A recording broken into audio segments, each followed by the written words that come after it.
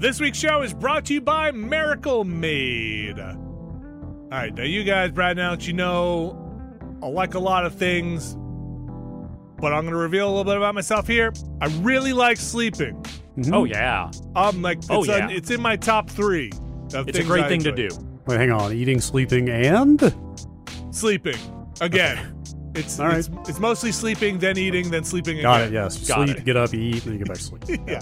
If I could eat while I'm sleeping, I would probably do that too. Sleep, eat, sleep, repeat. Got it. Yes. And luckily for me, Miracle Made has sheets just for me. Because did you know that traditional bed sheets can harbor more bacteria than a toilet seat? And I'll tell you what I don't like, sleeping on a damn toilet seat. I would rather sleep in some nice sheets. I don't know, man. Have you tried it? Unfortunately, yes. And it's not my style. I won't ask you to elaborate. Inspired by those punks at NASA, Miracle Made uses silver-infused fabrics and makes temperature-regulating bedding so you can sleep at the perfect temperature all night long. It has self-cooling properties. The sheets that are infused with this silver prevent up to 99.7% of bacterial growth, leaving them to stay cleaner and fresh 3 times longer than other sheets, and no more gross odors. Only the best odors in my sheets. You can go to trymiracle.com/nextlander to try Miracle Made sheets today. And whether you're buying them for yourself or as a gift for a loved one, if you order today, you can save over 40%. And if you use our promo NEXTLANDER at checkout, you'll get 3 free towels and save an extra 20%. Miracle is so confident in their product, it's backed with a 30-day money-back guarantee. So if you aren't 100% satisfied, you'll get a full refund. Upgrade your sleep with Miracle Made. Go to miracle.com/nextlander and use the code NEXTLANDER to claim your free 3-piece towel set and save over 40% off. Again, that's trymiracle.com/nextlander to treat yourself. Thank you, Miracle Made, for sponsoring this episode.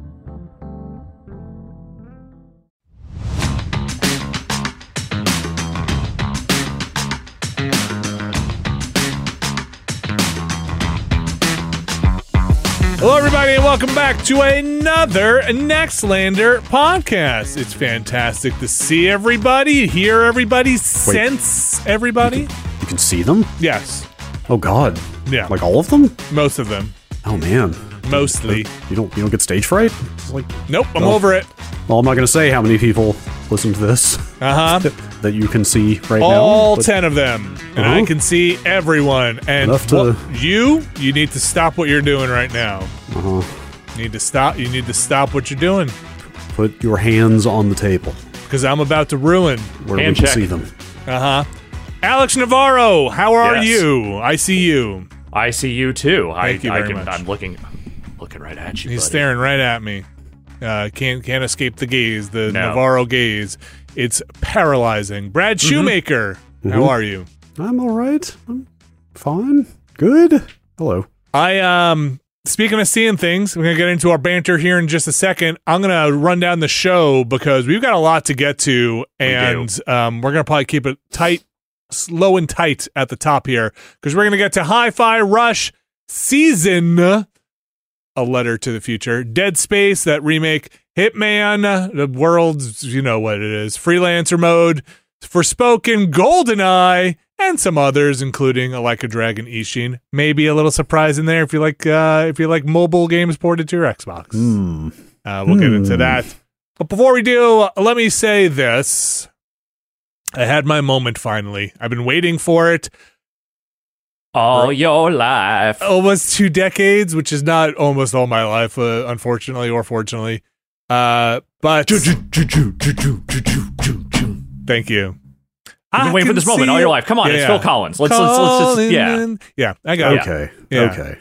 I finally had my moment where I had a computer screen just churning through data in a way you just don't see unless you're in a movie and some hackers going through it, just generating data in a way. And I was waiting for it to stop. So it was just doing one of those things where it's just like, just all this data on the screen.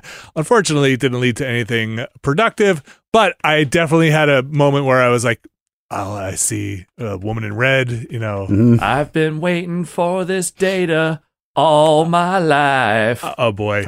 I've said it many times. I live for the moment when you set up a big job on a computer and press the button and watch it. Yes. Like just watching, like compiling software or something and just watching it fly by. It was spitting out chunks from a Ramblecast in 4-bit chunks at a time, looking for the chunk to match the Q chunk I needed to match it up to. So it's just basically hex code, just like kind of just dropping down on the screen, like, and I had it stop when it matched the part to it. But I'll tell you what, those files are really big. And so eventually I just went and I recorded a 1-second podcast with one marker in it. And then it wasn't as fun. But I'll tell you what, man, I don't even see the code anymore. Yeah. All I see is food story. Story about Vinny's son. Alex has a problem with his upstairs neighbor. Yes. What's the deal with AI and ever loving sitcoms? Oh, dude. So did you watch any of this? I did. You said watch this, and so I watched it.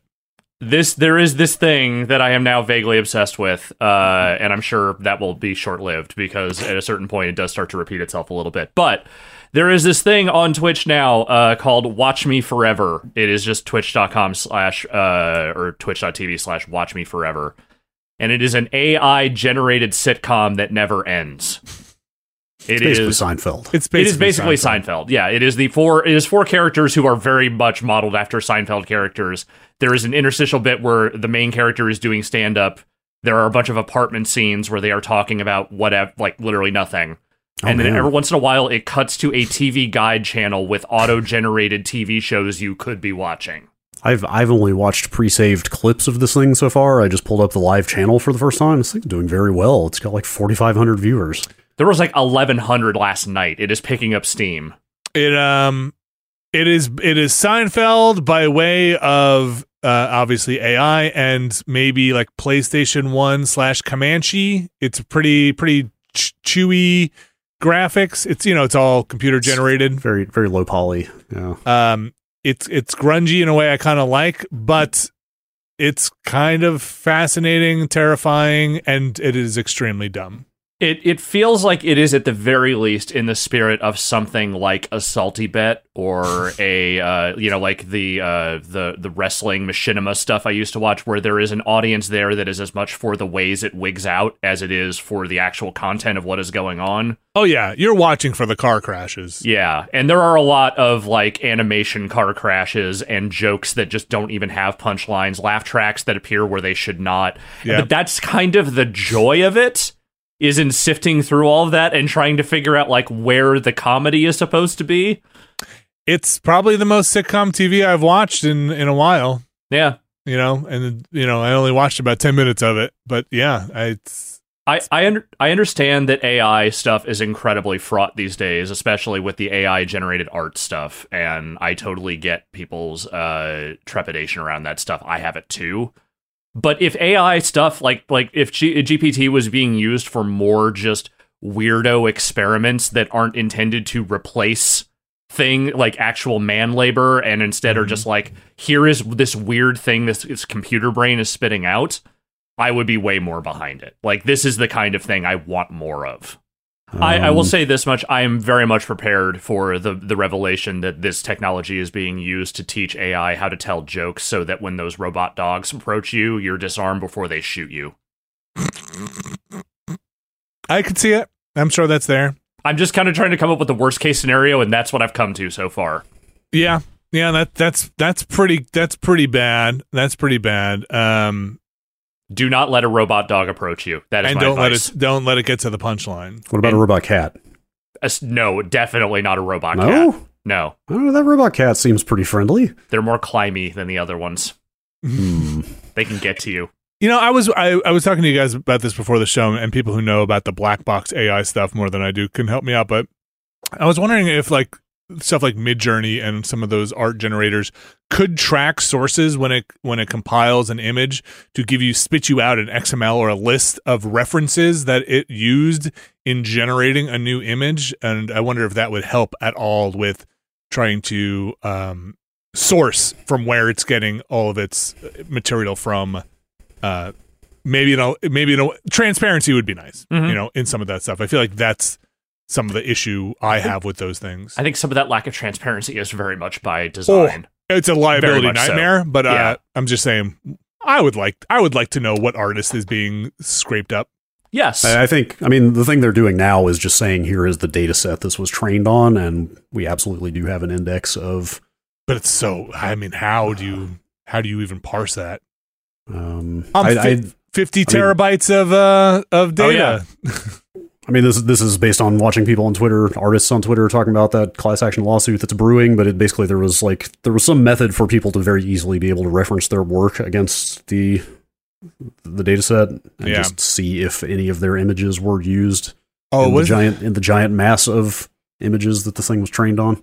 Can you use like a reverse lookup, or was it TinEye and just kind of go against the data set? I mean, listen, I don't know all that much about it. I've tried to do some homework on it, and yeah, I've used it to do some goofy stuff as well. I like making the computer do dumb things. Yes, but also at what cost? At what cost? I don't know. Nobody knows for real. Yeah.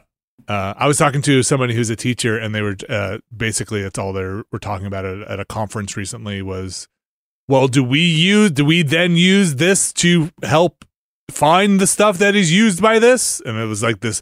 He said by the time he was done, he never wanted to hear about ChatGPT again. I think that's fair. Like just spiraling weird. Like, do you use this technology to help find people who have used this technology? And it was like this snake eating its own tail. Mm-hmm. We've got a lot to talk about. Should we jump into it? We should. We should before we're put out of a job. Like I said, make a podcast that it's just two people talking at each other. I tried to give you an escape. I threw out that robot cat thing. Nobody took the bait. How about this? That was your out. What if you had a robot cat that could keep the beats? Oh yeah, there we go. Now we're talking. We got a surprise drop. Always the most fun drops. And speaking of drops, there's your second segue. Yes. Just gonna keep saying it. The surprise announcement / release remains the best flex that a developer can do. When the game is good. Well, yeah. Even if it's not, I'm gonna say making a whole ass video game, getting it to market with all of the hurdles and roadblocks that entails without anybody knowing about it, even if the game is not great, still a feat unto itself. It is a feat. I just feel like a lot of the air gets sucked out when it's like, oh, now I've learned about this and I wish I hadn't. Yeah, sure. Or if it's just okay, It's it's like, okay, it's cool that they did that, and then I tried the game and it was like, okay, whatever. But Hi-Fi Rush. That's not Hi-Fi Rush. It's Hi-Fi good. Rush. It's good. That's not the case here. Also, boy, that podcast last week sounded dumb by the time it went up. Nah, we nailed it. Going like, oh, this name Hi-Fi Rush seems to have leaked. That might be a thing they're going to talk about. And then by the time that podcast was up, people had played halfway through the game. We did manage to get at least knowledge of the fact that it was in fact being announced at the thing. We and did Tango get GameWorks. The Tango thing was actually there, but that's all we got. So Hi-Fi Rush kind of dropped and announced during the Xbox Bethesda showcase last week. The developer direct. Is that what it is? _direct. Yes. I've straight up seen people like mad that they use the term direct because of Nintendo. Yeah, that's like, a little. I listen. I get it. Maybe it's a little opportunistic, but I don't think they have a trademark on the word direct or anything. No, they do not. It's on Game Pass. It's $30 if you want to get down with it there. So obviously on the Xbox, and there's a PC version for it. It's a rhythm game where it's a rhythm action game. It's a rhythm character action game. It is a straight up. Well, I would say it's a straight up XXY game, except do you get more combos later? Because in the combo list, there is no, the classic square triangle God of War combo. You do get more combos as you go along. Okay, I'm not super far into it, but when you start the game, there is no light heavy combo, which is the hallmark of those games. Which I thought was kind of funny. So the thing with this is that, yes, it is primarily just X, Y as your attack buttons, but the way that the combos are structured very much involve like, hey, you leave a beat here because there's a strong attack. Because again, everything in this game is on a beat. It is a rhythm action game. And so when you are chaining together your attacks, there's an extra beat when you do a heavy attack versus when you do a light one. And so like the combos also involve like little pauses, rests in the music. In addition to the actual just combo system. It feels like such a natural fit for a rhythm mashup that I'm kind of shocked nobody's gotten to it yet. I mean, there may be another one out there, but like, you know, the first-person shooters have been doing it with like Metal Hellsinger and bullets per minute. I think this feels better than Metal Hellsinger did. There was a rhythm dungeon crawler whose name escapes me that came out last year. Like other people, I mean, other genres have been getting mashed up with rhythm stuff, but like... Yeah. Character action is just so inherently rhythmic already because you're timing out those button taps to do combos anyway. Like it feels so natural to slide that in there. It's kind of awesome. And they're not doing anything really wild. Like these are all pretty straightforward, like 4/4 rock beats. So like you just kind of have to nail the timing. You don't have to worry about like, you know, thumper style, like trying to figure out like the time signature of something. It's pretty straightforward, but there is a little bit of nuance to it. It's been leading to a weird situation for me where I keep wanting to wait for a new measure to start before I start a combo. Like it feels weird to crash in halfway through the bar. I think this game, on the mechanics of it, does do something interesting, which is it's not necessarily penalizing you for missing the beat. It is only rewarding you for hitting the beat. Yes. Everything kind of is on the rhythm anyway, and the closer you are to hitting it, the more combo meter you build up, and the better you do. But the more damage you do. Yeah, the character's gonna hit that other character on the rhythm beat anyway, because the neat thing is they commit to the bit. Yes. This entire world and everything in it is syncopated, is just on that 4/4 beat. You're even to the character's run animation, which is kind of awesome. Like this game has that style thing that we have talked about going on. It's very reminiscent to me of an Into the Spider-Verse in terms of its animation and production value. This is like the best cell shading I have ever seen in a game. Like it's crazy. Like you kind of can't tell you're looking at a video game. The cell shading is really good, but also the animation, like the timing of like the sight gags and pratfalls and stuff is all really well done and actually pretty funny. And the camera angles and like the direction kind of it. Thing that has shocked me the most about it coming in here to talk about it is not that it works mechanically, but that it's like it almost feels like it's likable against the odds. Totally. In some ways, like something about like, you know, I mean the soundtrack and the attitude, like I feel like in a like GLaDOS and Claptrap world, like sardonic robots, like a lot of stuff in this could have been done poorly and been grating, but like everything about it is just super charming. The bosses are good too, like the weird corporate people that they put you up against. Like those could have been like just really boring generic caricatures of bad bosses, but like they actually have some fun with it. Yeah, and your main character Chai is relentlessly positive, but in a way that isn't cloying. But in kind of just like a blithering, goofy way, as opposed to like I'm an annoying asshole kind of way. You can call him a himbo. It's okay. Yeah, he is one, totally. But it's kind of fun because the game is pretty self-aware in that sense, and it's not necessarily earnest, but it's committing to the bet. It is aware. It's just kind of fun-loving. It's not trying to make you feel good. It's just that this Chai is just kind of doofy. Yeah. And Chai got his iPod smashed into his chest, and like a robotic. He's the Tony Stark of 2002 music technology, and it's just like kind of cool with that, all right with that, and just is like, yeah whatever, all right, I guess. We're moving this on. is not even. I've said this before, and this is not even really a beef with the game. I don't have much of one, really, honestly, and especially I like a lot of these bands. It is still very funny to me that this soundtrack is entirely made up of stuff that like your cool uncle might have listened to back in 2003. You know, like it's Zwan, it's The Prodigy, it's 2 Nine Inch Nails songs, like. And I understand people listen to music from all different eras, but it really seems compacted to a very particular period when the people who made this game were listening to a lot of music, and that was about 15, 20 years ago.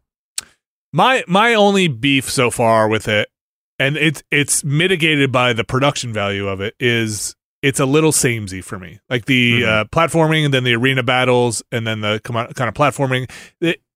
You get more moves, you get the grappling hook, you get to do more stuff. It kind of fleshes out as you go. And like I said, the production value and the pace of it kind of mitigate a lot of that because it does keep moving. But you do just wind up platforming a bit and then getting in an enclosed arena to fight some baddies and then kind of move on from there. I'm thinking about starting it over on very hard. Because it is a game that emphasizes mastering its mechanics so much that, and yes, I have the same concern. I'm surely not as far in as you are, but I had the same concern you did of like, these games had their time in the PS2 era, like character action, even when there's a lot of bombast going on around it, like it's just kind of the same thing with maybe some more combos for 15 hours.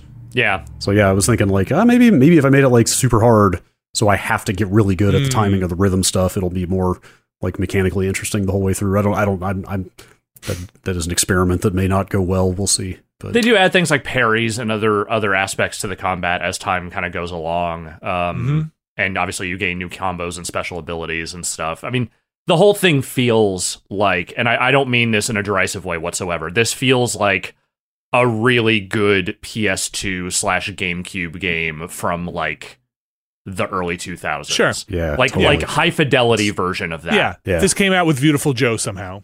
Yes, it's one of the Capcom 5. Absolutely. It's the missing one, right? Yeah. They finally got it out there. It is Shinji Mikami, neat. I mean, it does have that pedigree. I'm just glad. I'm just happy for Tango Gameworks to get a win. I mean, The Evil Within weren't losses. They just didn't do that well. Like people like 2 a good bit. I did not care for the first Evil Within much at all. 2 definitely has its defenders, and like I didn't think Ghostwire Tokyo was terrible. They don't make bad games, but they haven't had anything that has just been a resounding success. I forgot Ghostwire was a Tango game. That's right. It's not even a year ago. Yeah. But nothing they've put out has hit like this, because this thing just took off like a rocket ship. Like people are. Like, I've seen a surprising number of people go like, wow, they just dropped the game of the year out of nowhere. I mean, putting it on Game Pass also probably is helping their cause as well, because that just gives everyone who has that service an instant access to it. Yeah, but apparently I read it's selling super well on Steam as well. So it's good. It's like, it's kind of hitting across the board. It's kind of awesome to see something just come out of nowhere and catch on like this with this many people. There's not a lot of games with this kind of vibe that hit mainstream. It's more in the indie space with just a really positive, that Jet Set Radio kind of vibe. That's just like, like kind of you turn it on, you're happy, and you just go. Well, it's like you said. The thing is, it's more that just major studios don't make games like this anymore. Yeah, smaller studios do, but like the big AAA studios are not invested in this kind of game, generally speaking. But the one thing I think we're starting to learn is that if you are at one of these studios that got bought by Microsoft and you have something germinating in the background, they'll throw that shit on Game Pass and it'll probably do okay. Yeah, like we've talked about it before. This is 1,000% the type of shit that Microsoft just needs to be funding constantly. Yeah. Like, this is the Netflix thing, right? Of we just dropped a season of a show you've never heard of on a Friday night, and everybody's watching it by Monday morning because it rules, right? Yes. Like this, they've got Pentiment and... Yes. They've got Grounded. extremely deep pockets and a nice, big stable of development talent, and they should just be doing experiments constantly. But I could not think of, this Friday past, out of the games I was playing, the whiplash from Forspoken to this is severe. Like the tonal difference, the color vibes difference. Holy shit, man! Even Dead Space. This probably has more in common with Hitman, just in terms of like the vibe I get. But yeah, it's just refreshing. It's a kind of a refreshing game. Nothing quite like it with all these pieces and production value like it out there in the space. So I'm glad for them, and it doesn't hurt that it just kind of dropped without any lead up. Like, and it worked, because we didn't have months to be disappointed or build up anything. This might now be the gold standard for. I'm sorry, I refuse to use the term shadow drop. I'm coining my own competing term. for whatever this phenomenon is. Anyway, I think this is probably the gold standard of those, right? I'm trying to think of it. Well, actually, I just remembered Tetris 99, and now that's a hard call. Like, in the pantheon of games that have been announced during a live stream from a publisher and then released on the spot, it's this and Tetris 99. You guys have a better memory than I do, but didn't one of the consoles release at price announcement? The Saturn. Okay. The Saturn famously came out on the spot at E3 for way too much money and basically tanked Sega. I mean, that's okay. That's a little harsh, but like it was kind of the beginning of the end of Sega as a hardware company. I think we can all agree it did not go according to plan. No. Fallout Shelter.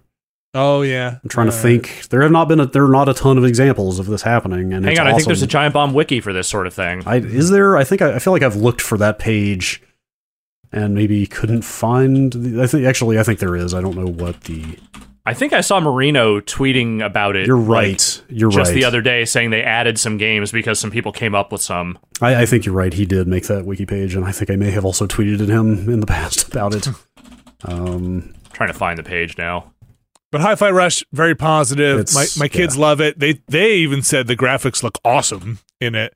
And so they're pretty harsh critics graphically these days. They can call it. So the game feels like, I started to say miraculous, which is way too hyperbolic for what I'm trying to get at. Like improbable maybe is the right word, of just like for them to walk the high wire of getting this thing out without anybody knowing about it other than the name getting out. And then for every element of it to be as good as it is, and like not really whiff on any one aspect, visuals, the attitude and writing, the mechanics, it's just like, it's just kind of firing on all cylinders. Like it's kind of amazing that this thing just came together as like tightly as it did. Okay, I have the complete list in front of me. What is that page called? I need to know. It is called Announced and Released on the Same Day. Oh, right. That's my turn. That's the one I'm going with. Okay. The games on this list include ActRaiser Renaissance. Oh, God, right. Apex Legends. That's a big one. Well, yeah, that one's tough for me because I went to that event and had it sprung on us in that auditorium where we went to play it. So I knew about it before it came out. But yes, that is absolutely maybe the best one now that I think about it. Candy Creeps? I don't know. Castlevania Advance Collection? Okay. Dirt Rally, the early access. Drainus? I'm sorry. Drainus? Sorry, don't keep sorry, saying. No, we're out. We're out. Drainus? I gotta run to the Smart and Final and grab another bottle of Drainus. Entwined? Oh, that sounds familiar. Fallout Shelter, which we mentioned. Good Job? Oh, right. Yeah, that game's good. That game's Good Job's good. great. Yeah. Good Job is great. Hi-Fi Rush. NES Remix? Man, yeah. And NES Remix is also great. Shady Part of Me? Okay. Stretch Mo? Oh, Stretch Mo, you're no Push Mo. Super Kirby Clash? Okay. Tetris 99 and Unravel 2. Okay. Right, yeah, that's right. Okay. I'm going to say Hi-Fi Rush, definitely up there. Yeah. Apex, Hi-Fi Rush, and Tetris 99 are the standouts. That's what I would say as well. Kind of an honorable mention to NES Remix. And so I want to clarify here, because while I really like Hi-Fi Rush, I'm going to say I'm probably much more impressed with it than I love it. Like, I think it's a great game. Well, I like, sure. I don't know if I'm going to be like on my top 10, it's the number one game or whatever, but I'm very impressed with it. Plus, there's been no lead up, so that's very impressive to me.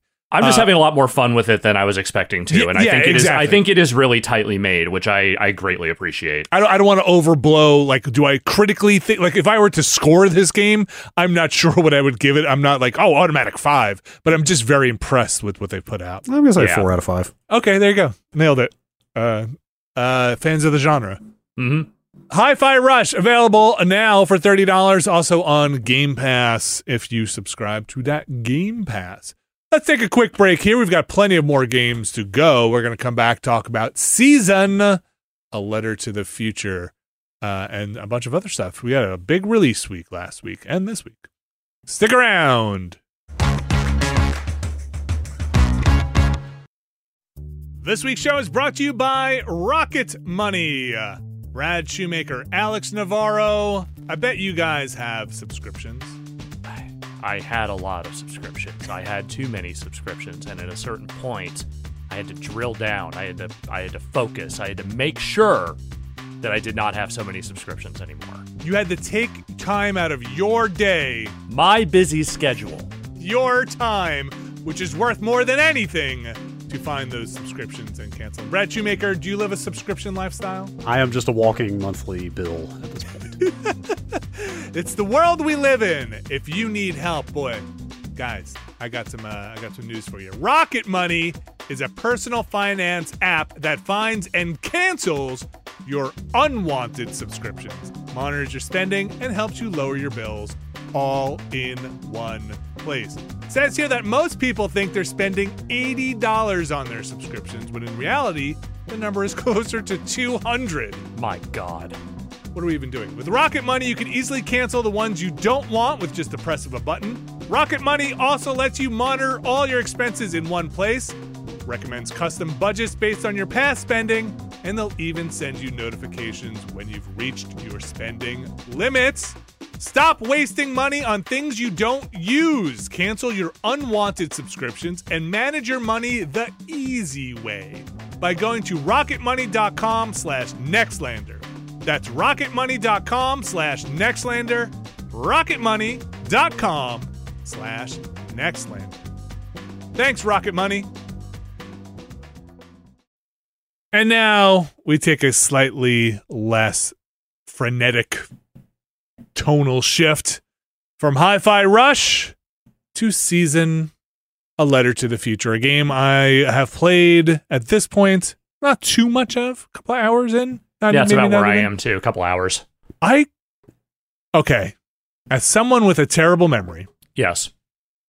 there's actually something haunting about this game that kind of affects me in a way. The setup for this game, and I don't know if this winds up playing out or not, but the initial setup is you're in some kind of land, weird Earth-like place. I don't know what time frame this is. I would say this is in the very distant future, if I had to guess. It's like kind of hard to tell. It's not sci-fi. It's one of those, could be in the distant future, but also kind of looks like the past. I mean, having played Pentiment fairly recently, it has very much the vibe of society that has formed in the bones of a lost civilization. It does have that vibe.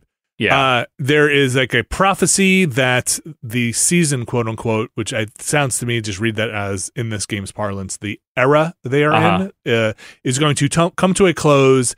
You have taken it upon yourself to kind of chronicle this current season, this current era, and leave your village, of which no one has left before that you know of, or at least the generation before. In generational memory. Yeah. And so your dad's kind of out of the picture, having been missing.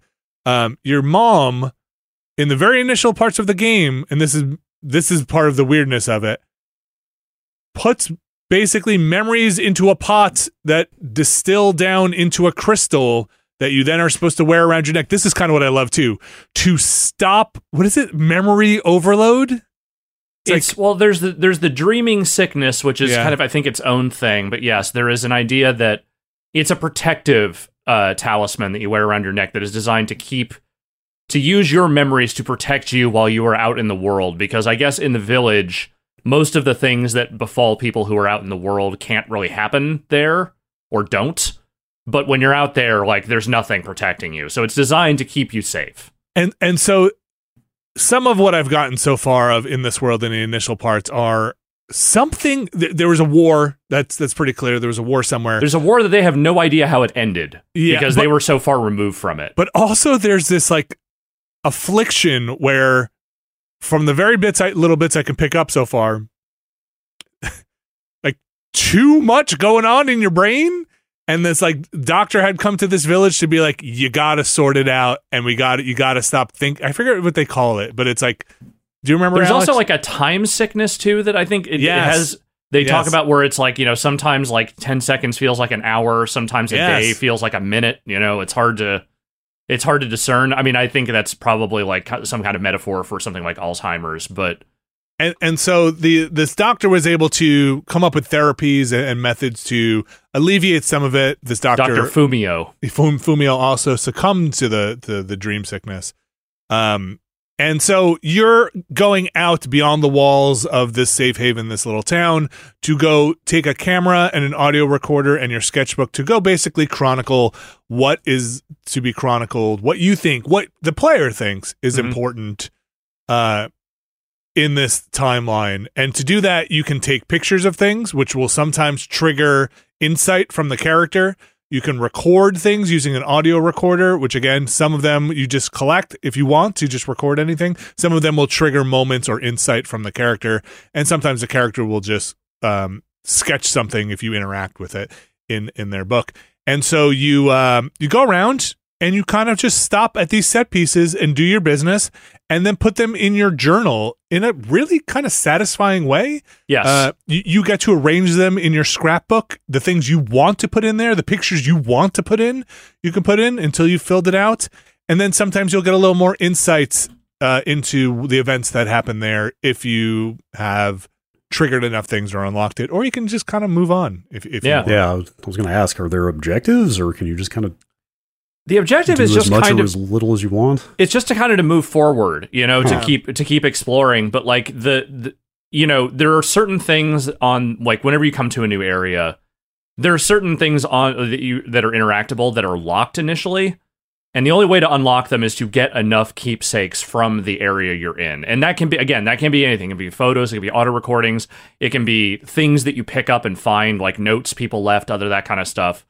As long as you find enough of those things in each area, you can unlock those. Like, this is not a game that is about, like, action in any particular way. It is a game that seems like it is very much about vibes. It is about, like, the sort of peace and solitude of biking through these, like, fairly pretty vistas, and then just periodically stopping to take in, like, the more significant set pieces. It's got a fairly somber tone, at least the parts that I've gotten up to, because your character is pretty thoughtful and introspective in terms of what is their place in the world. Like, how does this?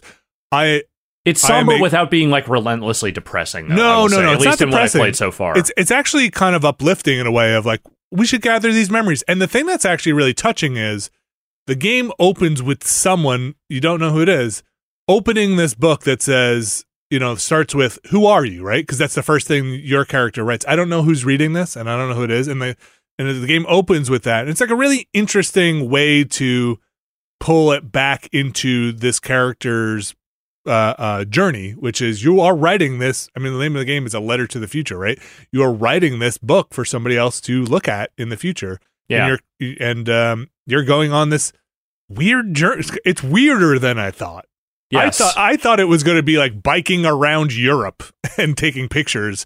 It is not that. A year in Europe. Yeah, it is not that. You're kind of passing by sci-fi-ish elements in a but kind also of an sometimes stuff way. that feels very modern. Like, the first area you kind of get into out of the village is just like, hey, there's a river or an ocean, and then there's a bunch of, like, shipping cranes and other things that, like, obviously there was some old industrial stuff there, which doesn't feel particularly futuristic, just feels like pieces of the society we knew from a long time ago.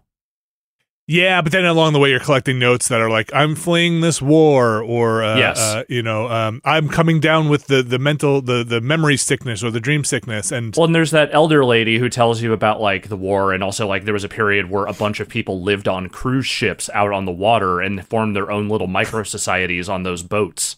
Yeah, it's kind of got me in its fiction. Like, there's something there. I want to know what's going on in there.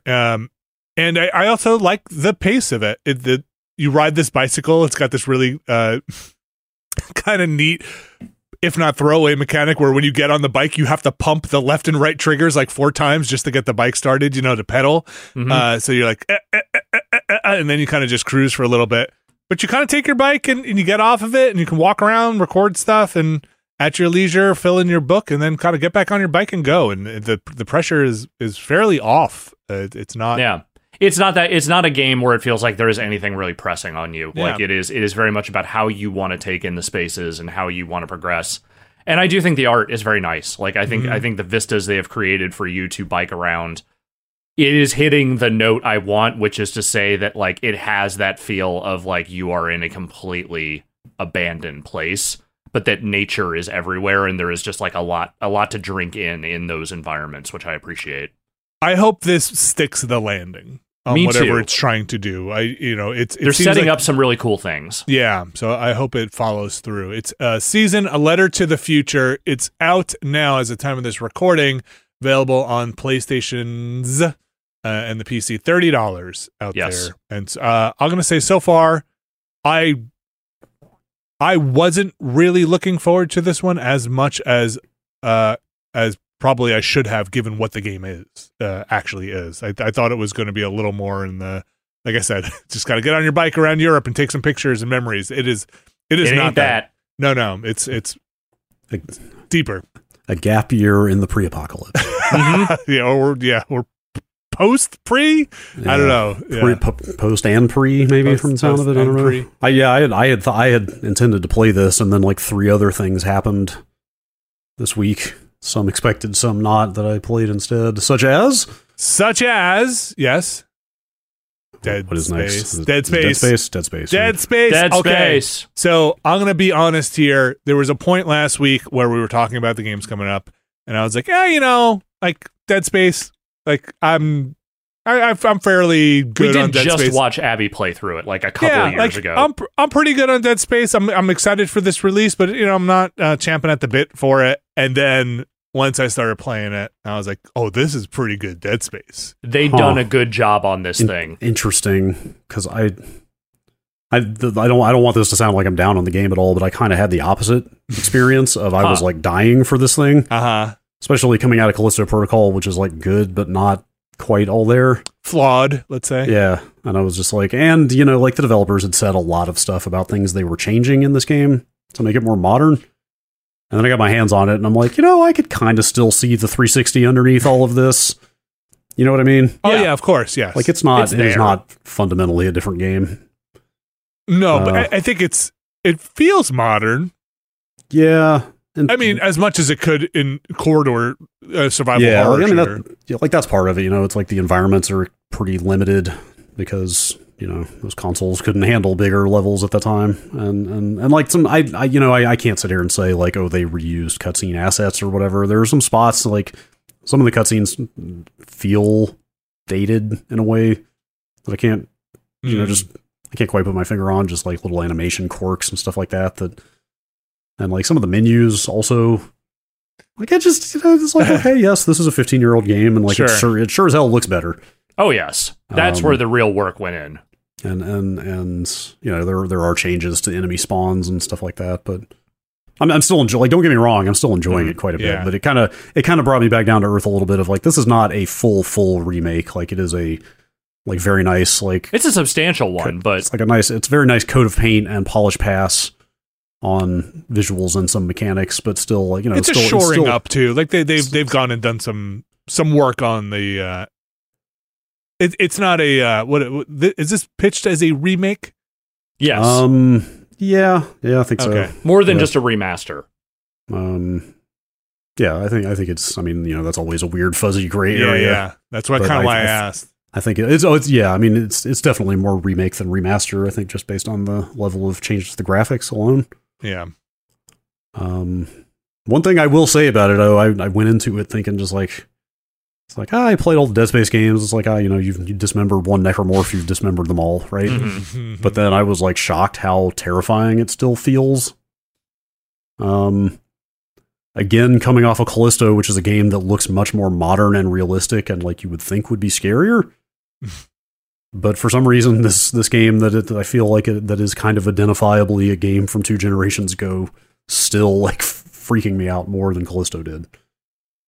I think I like the. No, I mean, I guess it's fair to compare them. There's so much shared DNA. Is.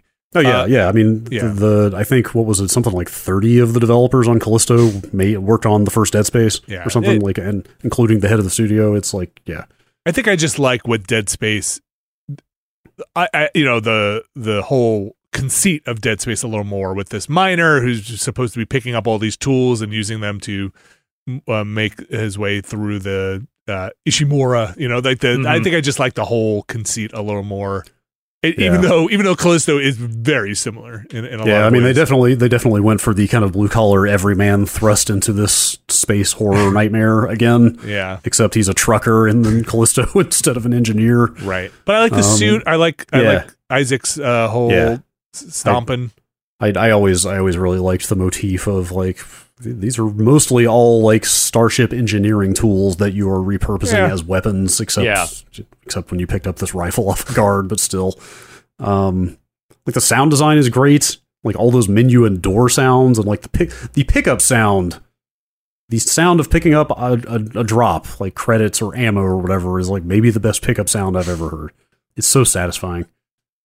I think for me also, knowing that it's a game I have mostly gone through, though TBD on the ending and where things go, and if they do a Dead Space 2 again, like what happens there, I'm moving through it faster than I normally would, like a game like Callisto, where I'm checking every single corner for every node or every power-up, because I kind of just want to get through it to the end, and I'm not trying to soak up every tiny corner.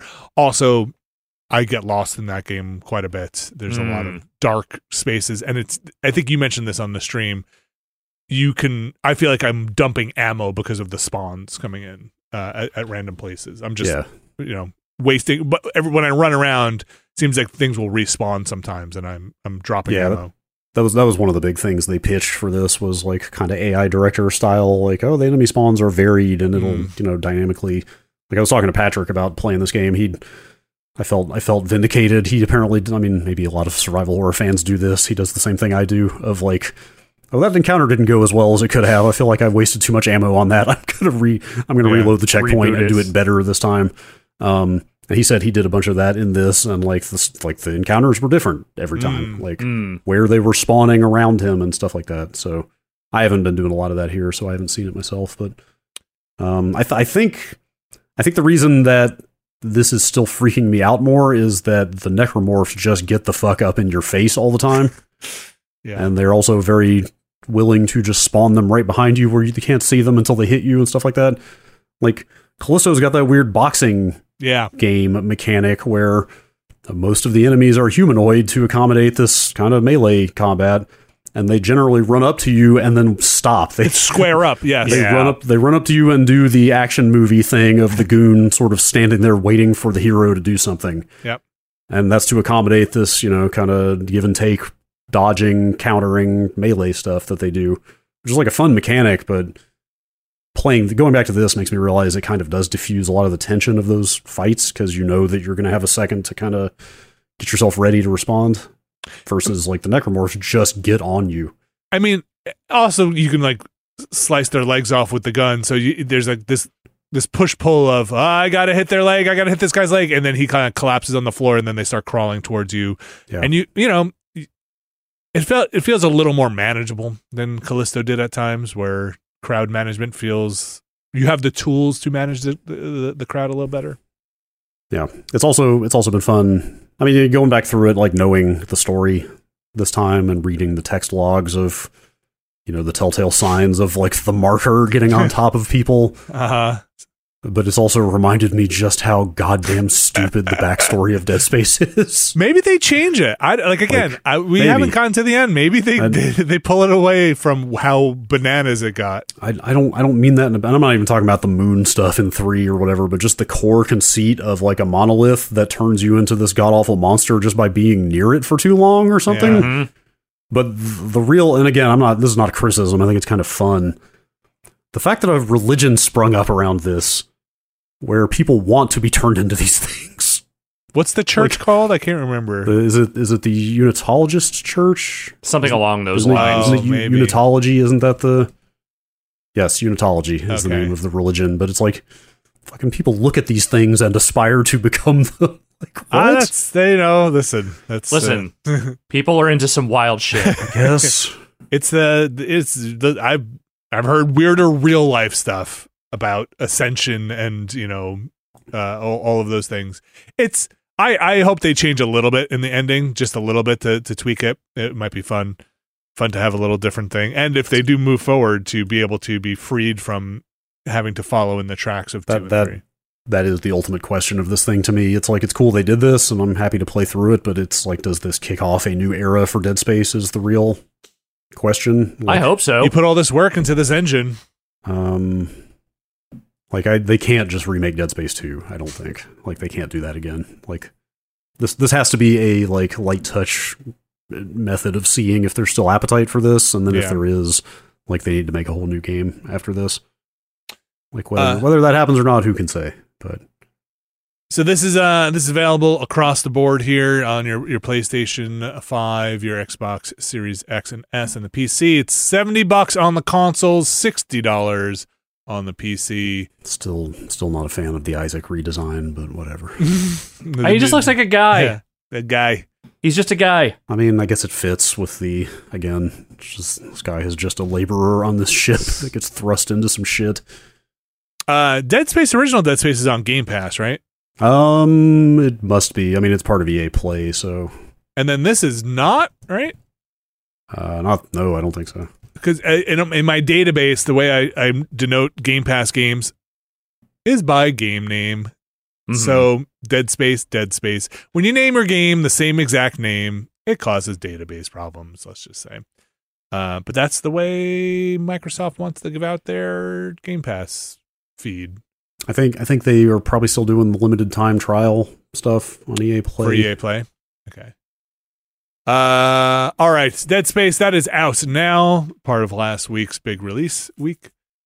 Another thing that released last week on Friday was the freelancer mode for Hitman, something that was pushed back, announced a while ago, pushed back, but is now here. Hitman's freelancer mode, the mode in which you basically take what feels like an endless runs of mission. Is not endless, but it feels like an endless run of missions, and in portions that culminate in a hunt for a what was the one in Berlin, right? We had to figure out who the targets were in the story mode in Hitman 3. It's a little bit like that, but a little bit more, a little cornier and a little more guess who. Like, they have glasses, they smoke, they wear a hat, they like to read. It's guess who. It's literally just guess who. So kind of culminates in that. You do that, and then you get on another string of assassination missions.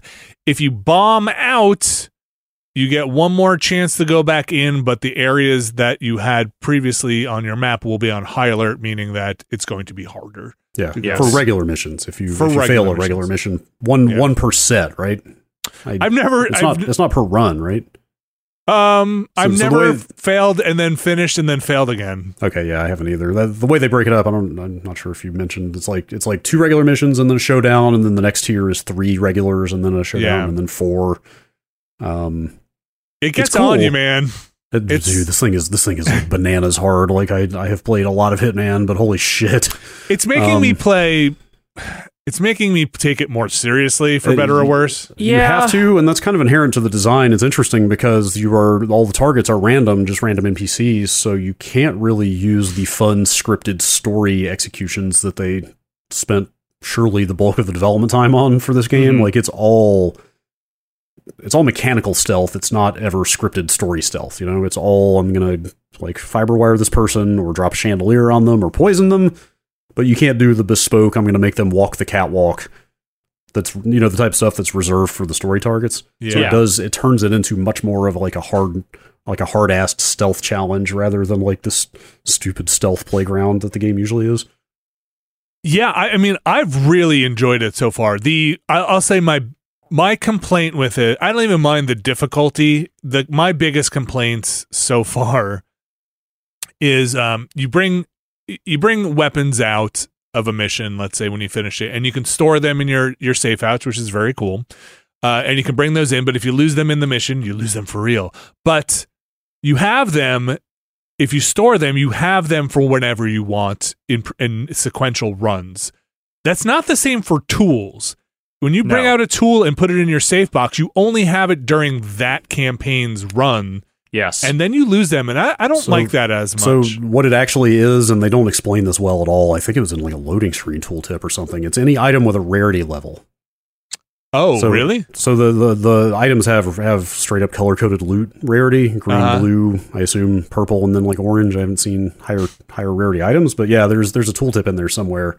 You only take items with a rarity level back out of missions.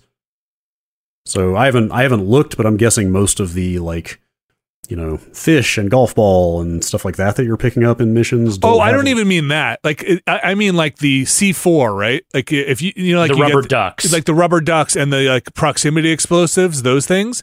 If you put those in your little Pelican case, like you can put those back in the case. Yeah. When you fail out of the mission, those are gone. Oh, you mean once the run is over? Yeah, yes. once the run is over. Yes, that whole They start toolkit- that part over. Yes, that whole toolkit does reset at the That's beginning of a run. that's kind of a bummer. I mean, I guess those things Yeah. are pretty overpowered in some ways, and maybe they would just kind of diminish. Like if you just had a bunch of rubber ducks and you could just plant them. But as someone who likes to collect stuff, I want to fill that case out. I'm Me never too. going to fill that case out. Like, I've gotten some guns. I've got a few no, melee weapons. the guns, yeah, but I'm Yeah. saying the tool case. I find so you've got a like an assassin secret base Yeah. layer. This is the best part. HQ, which if anybody knows how to change the motivational posters, I am really mad that I didn't pick the one I wanted, and I haven't gotten a prompt. I haven't to actually change been it. able to change those either. That might be something they need to fix. Surely you are not locked into. I did not pick them. Some of those motivational posters are very good, and I didn't anyway. I have the hang in there poster. Yes, I did do hang in there. It's a very good hang in. Anyway, Have you gone upstairs yet? No, I haven't unlocked all the way up there yet. It's a whole ass house up there. Yeah, I saw some of the trailer footage, and I really want to see that stuff. But anyway, a big part of the base is like you've got these giant weapon displays, and you can fill out your collection of stuff. I find the emphasis on guns there to be bizarre because this is so not a shooter. Like it's like extremely not a shooter in any regard. Like, I mean, different play styles. Correct me if you feel differently, but like. My feeling has always been if you were like guns out shooting in this thing, you are about to die and you have fucked up. They have their place, but so far in this freelancer mode, yes, because the targets they give you sometimes are just hanging out in the middle of a ballroom and like just doing a path there. It's not like a lot of the targets don't always just walk into a back closet somewhere where you can do that weird shot from across the map and just take them out. A lot of but like Alex, when we played on the stream, I had a gun and the target was literally just walking by me while my back was to the exit point, so I was just able to shoot the target and just turn around. Yeah. Even though everybody saw me, I was able to just turn around. I've also had missions where the target was just right in my face at the spawn, but it is Yeah. truly randomized. Like I did 2 Colorado missions in a row between failed runs. The first one, it spawned me at the top of the water tower with like a bunch of guards all Oh my milling gosh, around that's what right at the happened to bottom. us during the stream. Yes. And then the second time, it put me way on the outskirts where it was super easy to just go get a disguise instantly and just waltz in and do the thing. It's like I kind of like it, and Yeah. I actually haven't figured out how to reset after a failure and just skip the escalated part. So I've been doing the escalated ones. Oh, there's a thing there's a to the little- right. Yeah, there's a little like I don't know, it's like a pamphlet or something on the desk in front of the map that you can just go up and use, and it'll end your run. Yeah. I kind of like doing the escalated one too, just to see how dumb it can get. My approach is always like if I have that happen in the first tier of missions, then I will just start the campaign over. Yeah. If it happens after that, I'm just gonna go with it. If you have finished a showdown, which I have not yet, you're already deep enough in that you should just keep rolling. I have finished exactly 1 showdown ever. I finished 2, but it was really messy. Yeah. Just a lot of people died. So I've only gotten to 1 showdown so far, and it was in Paris, and there were 4 suspects. Are there always 4 suspects, or was that No, random? because as it goes on to add more with each tier. Well, so there were 4 on Paris, and it was like blonde, glasses, necklace, earrings, smoking a cigarette, like smoker. Yeah. Sweet tooth. Dehydrated was the other one, which I Okay. didn't see, but like I checked 1 or 2 of the other suspects, not it. I found a blonde woman with glasses and a necklace going out for a cigarette. Yeah. I was like, this has to be the target. Like, that's almost all the checkboxes. Yeah. Killed her. Not the target. Not the target. The target is fleeing.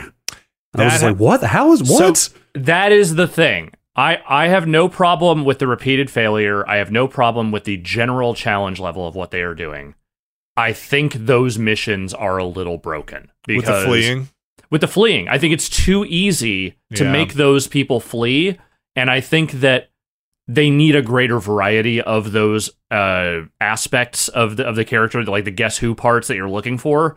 Because right now it does feel like I'm seeing a lot of the same ones over and over and over again, and there just isn't enough to recombine them in an interesting way. I could see that. Also, I don't know. I got caught when I killed what I thought was the target and turned out not to be. I also got caught by a guard at the same time, so I don't know if it was killing the wrong target or getting caught that made the actual target.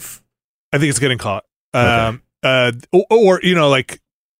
Or them seeing a body or something like that. Something put them on alert where they leave. Okay, so you can, if you cleanly kill the wrong, I think so, suspect, you can get away with it. You can totally get away with it. It's just that like in some cases there is no opportunity to kill one of those NPCs cleanly because you're in a map where their exact path is just to hang out around everybody always. Yeah.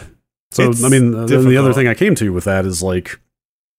I never found the real target because they got away. I couldn't find them as they were fleeing in the 90 seconds they give you or something. Yeah, it's not a lot. Fast. 2 minutes before they exit the map.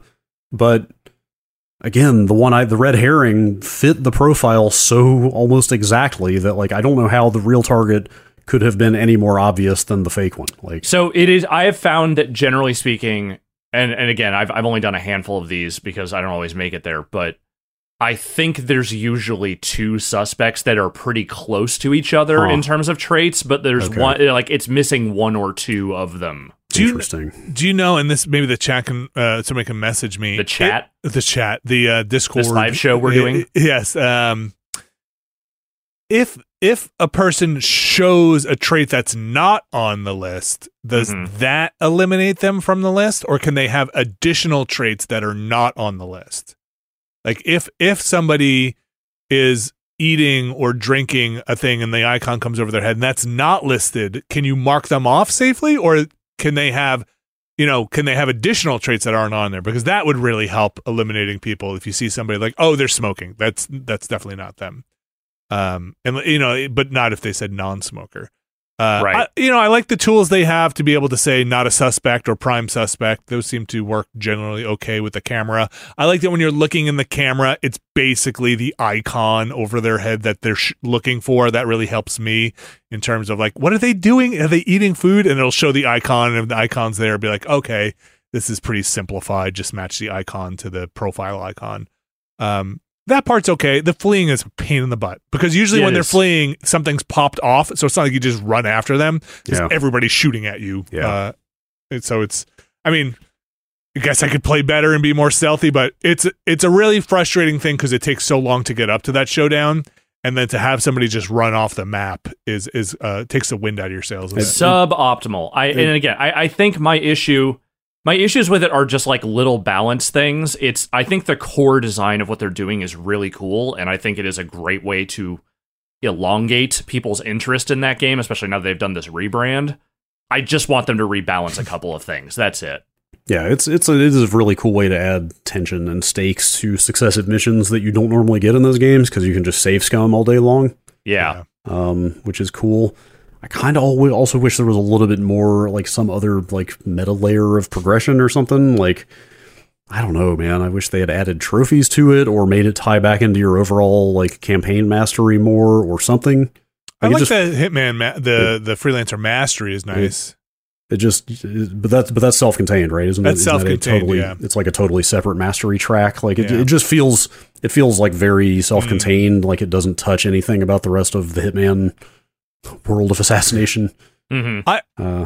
Maybe you get this later on, but I wish you could unlock certain reusable things. And again, this might break the balance of the game, but certain things that you could bring in over, like a gun, you can bring in over and over again if you wanted, or the general fiber wire, or the coin, right? That you could just at a certain level. The game knows you are good enough. You've hit a mastery level. You could always bring the coin in or something like that. Yeah, I wouldn't be surprised if there's some rewards like that for maybe finishing a full run or something. Yeah, maybe. I'm not sure. I haven't made it I haven't made it to the second showdown. I've only made it past one showdown. I've made it to the second showdown, but I bombed out so fucking hard on it. Man, it's like, God, I can't eat. Fuck, man.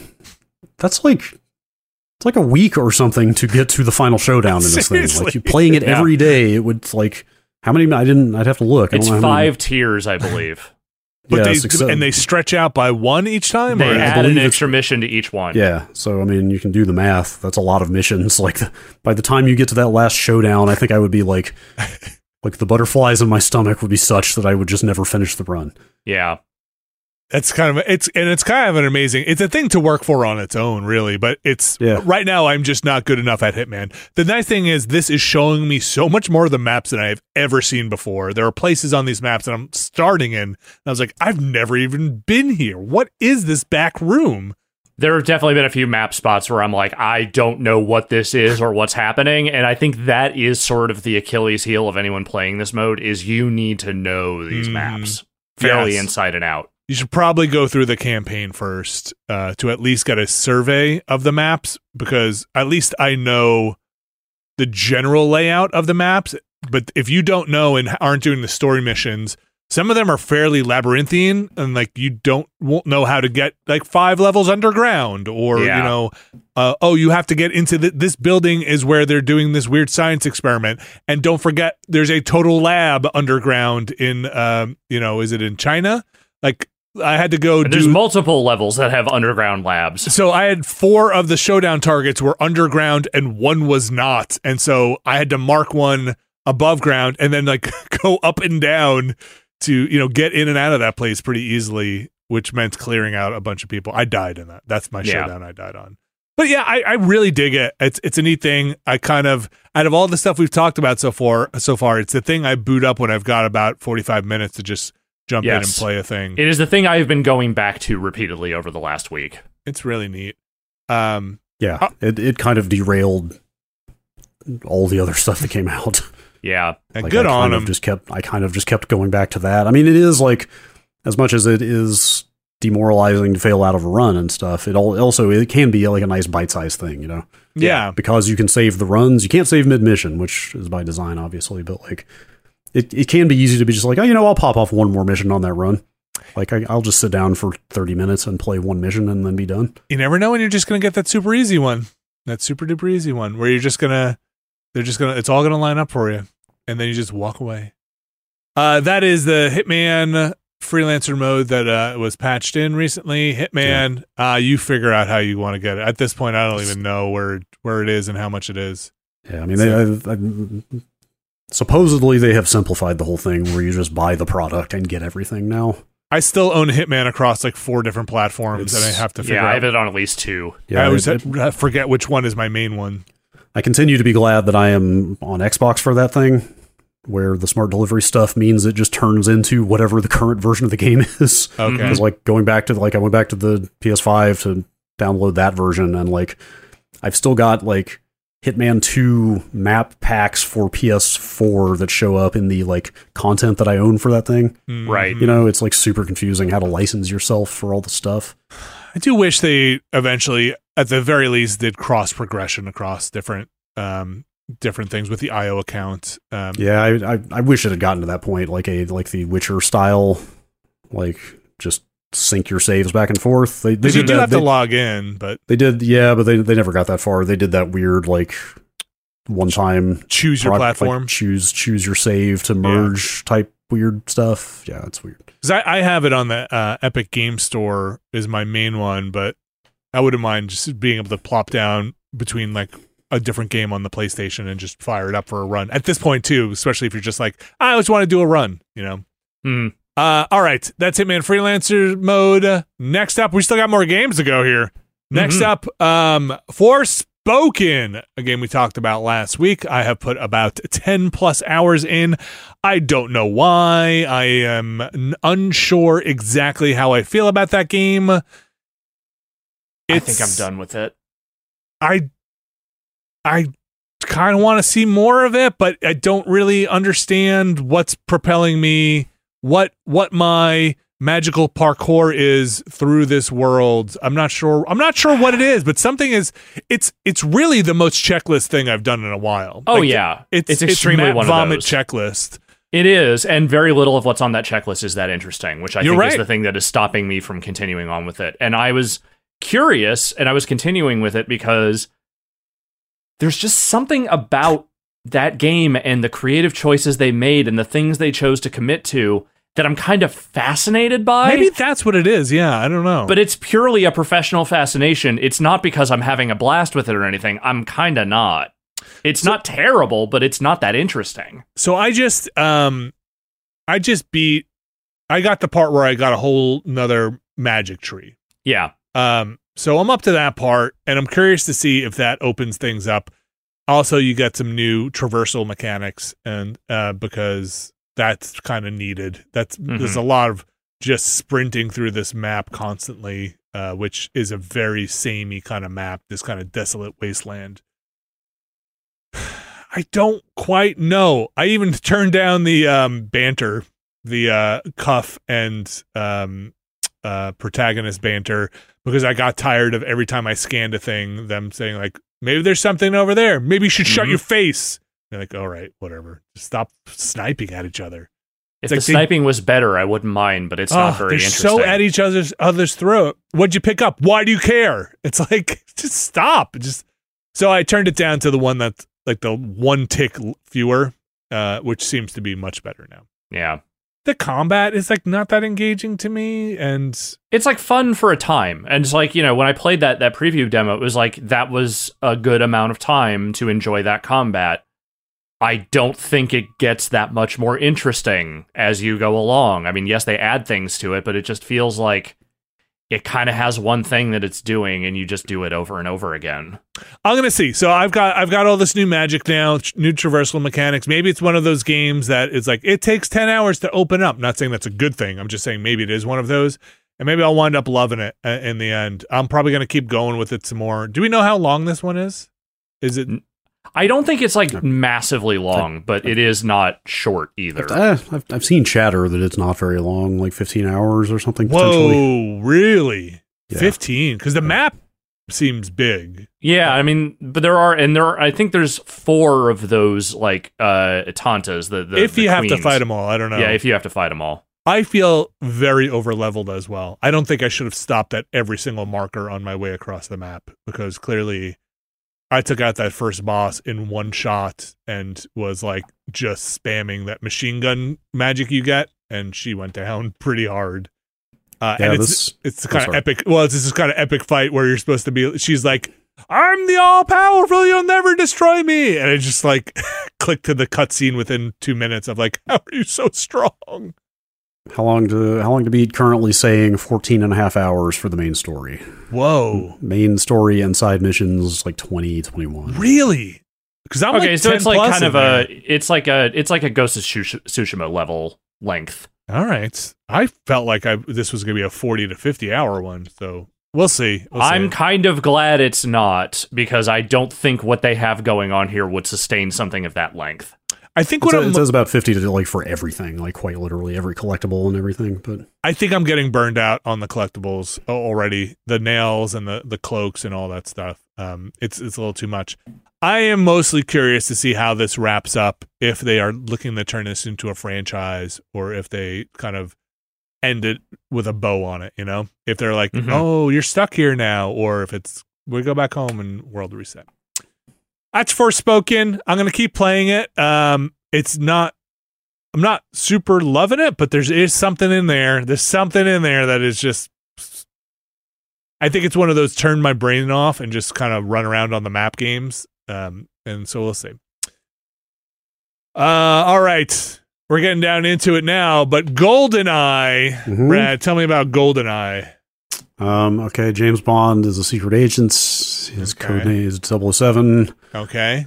Does he have golden eyes? Ask me anything about James Bond. What's your favorite character from GoldenEye? Odd Job? Great. It's the only one I can think of. It's great. I am on record as having been very busy playing Quake around the time that GoldenEye came out. I'm not some big GoldenEye fan, but they put that out on the Xbox and the Switch. Mm-hmm.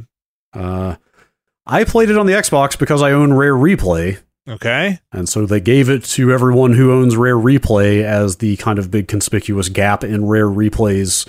It's the collection of Rare's history, if you don't know. They came out around the beginning of the Xbox One generation. Mm-hmm. GoldenEye being the one big game in there that was missing. I went and also re-downloaded Rare Replay. Very irrationally upset that they did not update Rare Replay itself to include this game. Oh, it just launches like alongside it? Like it's not a even separate, that. It's literally they haven't even touched the base game. Like, okay. They just, also, that's only if you have the digital version. If you have if you have a retail disc copy of Rare Replay, you do not get GoldenEye. Oh, there's no way for them to like... I mean, they could.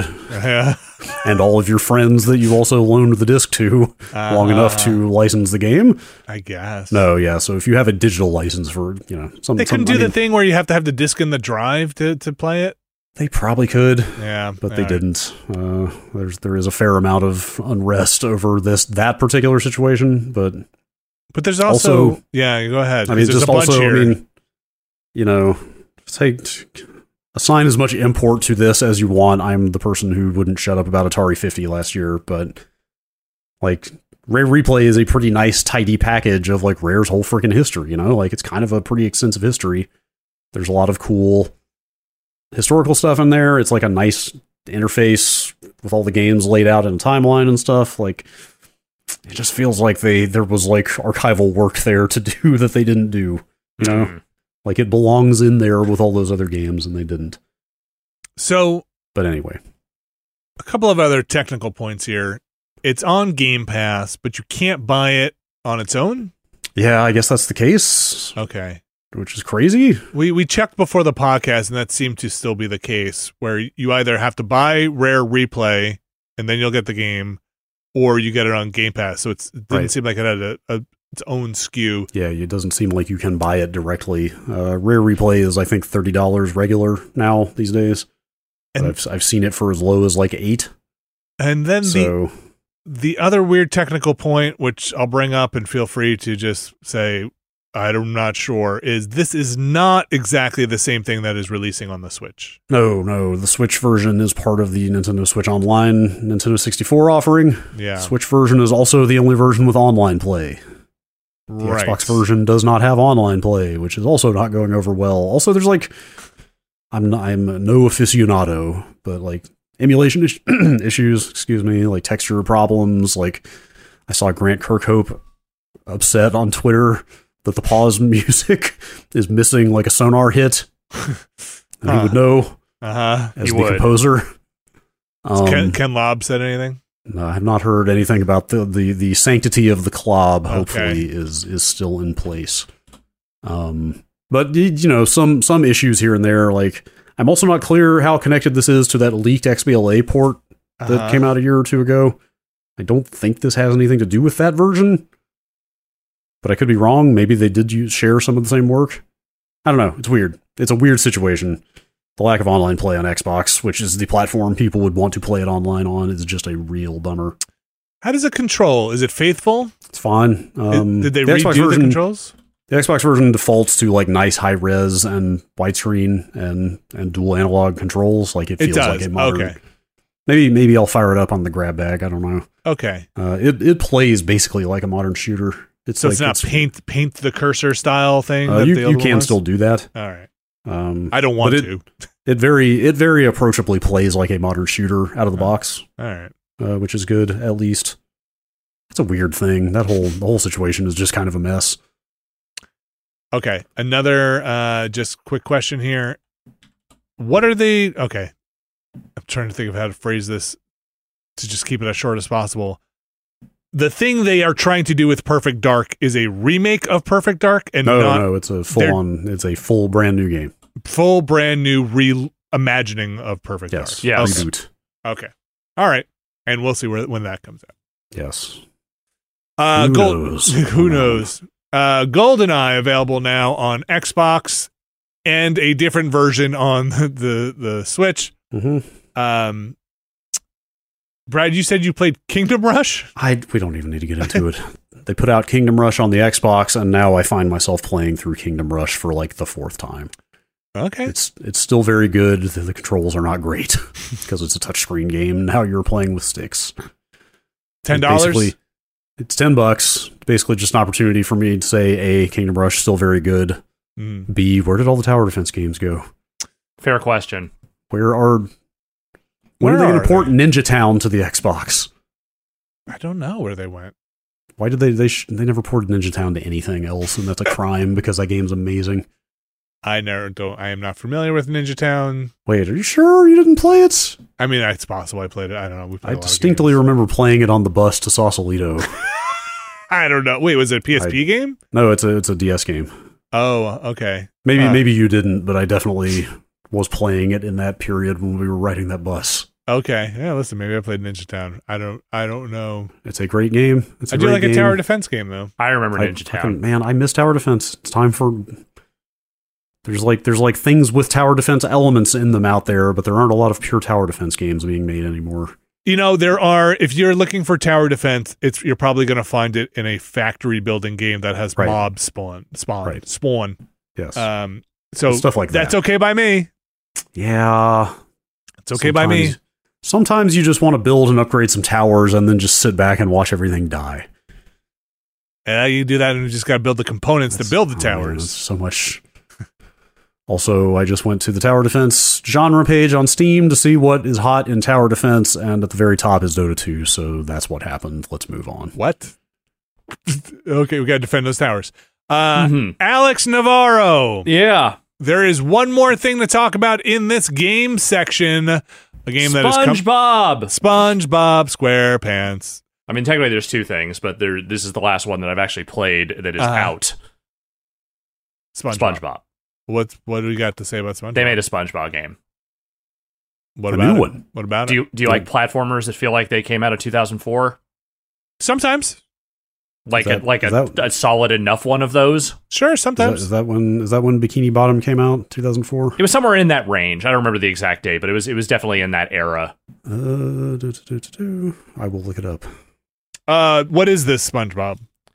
What is it? Cosmic Shake, I think is the subtitle, something along those lines. Okay. Great strain of weed. SpongeBob runs afoul of things. Stuff goes wrong. People are transported into weird worlds. You have to go put on cute little costumes and then go rescue them. That's kind of it. That's the game. It is I will say, it is a nice looking 3D platformer, but it definitely feels like a high fidelity version of a 2 generations ago platformer. Yeah, I mean, people don't know what happened is they put out that remake of Bikini Bottom 3 years ago, I think it was. Like, maybe not even that. It might have been like 2. And I think it did way better than they expected. Yeah. And people have a lot of affection for that game in particular, but I mean, SpongeBob, still popular. Yeah. They basically were just like, hey, we got to capitalize on this. Let's make a new one. Okay. They made a new one. You think I'll play it on the grab bag or something? I'll try it out. Yeah, I'll show a little bit of it. There's not a lot to show there. It is just a very straightforward platformer with the voice actors that you know. It does look pretty nice now. Yeah, it's not bad. Eyeballing it. SpongeBob, SpongeBob is out there. All right, we have a preview of a game that is coming out later this month. Like a Dragon Ishin. This one is also a remake of an existing game. Yakuza Ishin. I don't remember if it was called Yakuza Ishin or if they changed the title slightly more than that, but there were a couple of Yakuza side story games that came out only in Japan where... Okay. Mm-hmm. You know how in Warner Brothers cartoons, sometimes they would do retellings of classic stories, but all the characters were just played by the Warner Brothers characters, and they were basically still their same personalities? Yep. That's this. What are they retelling? They're not retelling a specific story, but they are doing an era story, I think in like turn of the century Japan. Oh, and by that, I mean sure, yes. 19th to 20th century. I remember this now, yeah. Yes. And so you are playing as like Kiryu, and you know it's the same voice actor for Kiryu, but it's a different character. He is a wandering samurai ronin who is hunting down, I think, someone who maybe killed his master. But like Majima is there, and a bunch of the other characters that are from around the era of Yakuza 0, which is when I think around the time they put this game out, Yakuza 0 was also coming out in Japan. And it's all those guys, but they are playing different characters within this world. And so I saw a version of it. I would say this is analogous to like those Kiwami remakes of 1 and 2. It does not look dazzling, but it is a big visual upgrade from what it was in the last gen hardware. Okay. Got it. I'm looking at images now. Looks looks solid. And does it have the beat 'em up aspect? Yes, and so you do have a sword and you have weapons, but there are different fighting styles. One is just hand to hand, where you can still pick up objects and beat people to death with them. There is a gun and sword combo style. There's one that's just guns, and I think there's one that's just swords. Ishin. And so, look, I played about 1.5 chapters of it. They kind of dropped me in the middle of the story, so I don't know like what the setup for everything is. But if you have been itching for more of those characters, even in a different setting, I feel like this is going to scratch that itch just fine, assuming you didn't already import the original version. Has there been one since 7? Was 7 still the last one to come out? 7 is the last official Yakuza game. They did a Judgment sequel in the ensuing time, but I think the new Like a Dragon game is supposed to come out this year. Is it? I think it is. Because what is the other spinoff that they're bringing out here finally? I can't remember the name of that one either. There's another spinoff? Yeah, we covered it in the news a few months ago. Weren't there 2? Binary Domain. I don't know that there is. I think it's just them doing this side story, like doing the remake of this side story game. Well, there's the Like a Dragon Gaiden, the man who erased his name. Oh, yeah, that's what I was talking about. I forgot about that completely. Yes. So yes, they do have some things in the hopper, but I think the sequel is also supposed to be out this year. Like a Dragon 8's 2025. 24, end of 2024 is what I'm seeing. Oh, okay. So they're not ready on that one yet. Yeah, so interesting. This Gaiden is coming out this year. Okay. That's interesting. Because they haven't actually said whether they're sticking with the turn-based combat for that one yet, I don't think. For the new one? For the new one. I thought they said they were going back to the standard combat. I'm not sure they said specifically. I mean, I wouldn't be surprised if they did. I think the turn-based thing was neat, but I don't know that it had, like, it would have taken some significant reworking to make it better. And people did kind of miss just the straight-up beat-em-up stuff. So it's all just Like a Dragon now, right? Yakuza... Everything is Like a Dragon, in the West, at least, yeah. Okay. But I think they might also be going with that name in Japan as well. All right. I played it. It was fun. I'm looking forward to playing it because I did not ever touch those side story games because they never officially came out here, and now they are. At least this one is. I'm seeing suggestions that 8 will be turn-based. I'm not 100% sure I can confirm that, but that seems to be what is understood. I had thought I saw one of them say, or one of the developers at one point say that like they were going to go forward with evolving that fighting style into Like a Dragon stuff, and they were going to keep the beat 'em up stuff for Judgment. And I wonder if them maybe not being sure if they're going to make more Judgment games gave them any sort of pause on that. But I also might be making all of this up. There have been a lot of these things they have announced. Mm-hmm. I completely forgot about that Gaiden game. So here we go. That is Like a Dragon Ishin. It is slated to come out end of February 21st and 22nd. Between Xbox, PC, and PlayStation.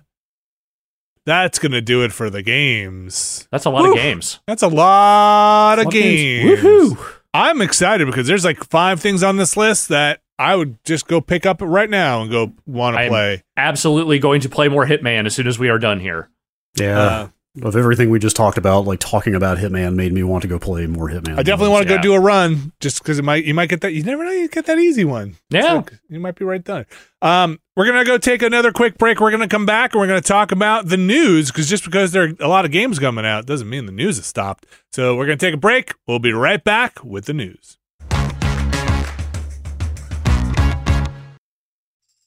This week's show is brought to you by Bespoke Post. Alex Navarro. You know I love packages. I mean, I get them all the time. It's always an exciting time when a box arrives at your door. It is always an exciting time. Sometimes I open that box and it's from Bespoke Post, and inside that box, like this week, is a knife. It's a thing I can use when I need to cut things. I think this one, I've gotten more than a few knives from Bespoke Post. Are you trying to say that when you get a knife, the thing you need to do with a knife is knife? I might have gotten around to say that in a shorter way. Yes. Yeah, all right. This one was specifically a fishing knife, which means it's got all the things you need to fillet a fish, let's say, or field dress a fish. Bespoke Post puts together a box of awesome. And things inside that box range from whiskey glasses, which I've gotten. I've gotten incense things that I still have and use in my bathroom. And sometimes, occasionally, a knife that'll go inside a kit that is themed. Because, Alex Navarro, you take a quiz at boxofawesome.com. Your answers will help them pick the right box of awesome for you. They release new boxes every month across a ton of different categories, and each box is valued at around $70, but you're only going to pay a fraction of that price. This is one of my favorite parts, Alex. With each box of awesome, you're supporting small businesses. 90% of everything that comes in your box of awesome is from a small, up-and-coming brand. It's free to sign up, and you can skip a month or cancel at any time. To get 20% off your first monthly box, sign up at boxofawesome.com and enter the code NEXTLANDER at checkout. That's boxofawesome.com, code NEXTLANDER for 20% off your first box. Boxofawesome.com, code NEXTLANDER. Thanks, Bespoke Post. And we're back. And what could or would the video game industry be without E3, either to celebrate, to bag on, to go to feel good about, Not to feel bad about, to wonder where it is? E3 will always be in the news somehow. This year, E3 is back, ... question mark. Brad Shoemaker. Trade show that wouldn't die. Brad Shoemaker. What is in store for this year? Or I guess what's not in store for this year's E3? We've been talking for a while about the fact that ReedPop, the purveyors of PAX, and I think various Comic-Cons, and a bunch of other stuff, the events company, has taken over E3 and is rebooting E3 and et cetera, and they had been saying a lot of the right things, and then we haven't heard anything for some months, and now suddenly here is IGN, Cat Bailey at IGN reporting Xbox, Nintendo, and Sony are all declining to be part of this new E3 this year. Oh dear. And now on its face, Sony kind of opted out of E3 for a long pre-pandemic. They were the first one. Yeah, they were gone even when we were still going to E3. Nintendo had scaled it back, I feel like, a little bit, but still had a presence. Microsoft, Nintendo's booth presence had still been pretty healthy. It was all right.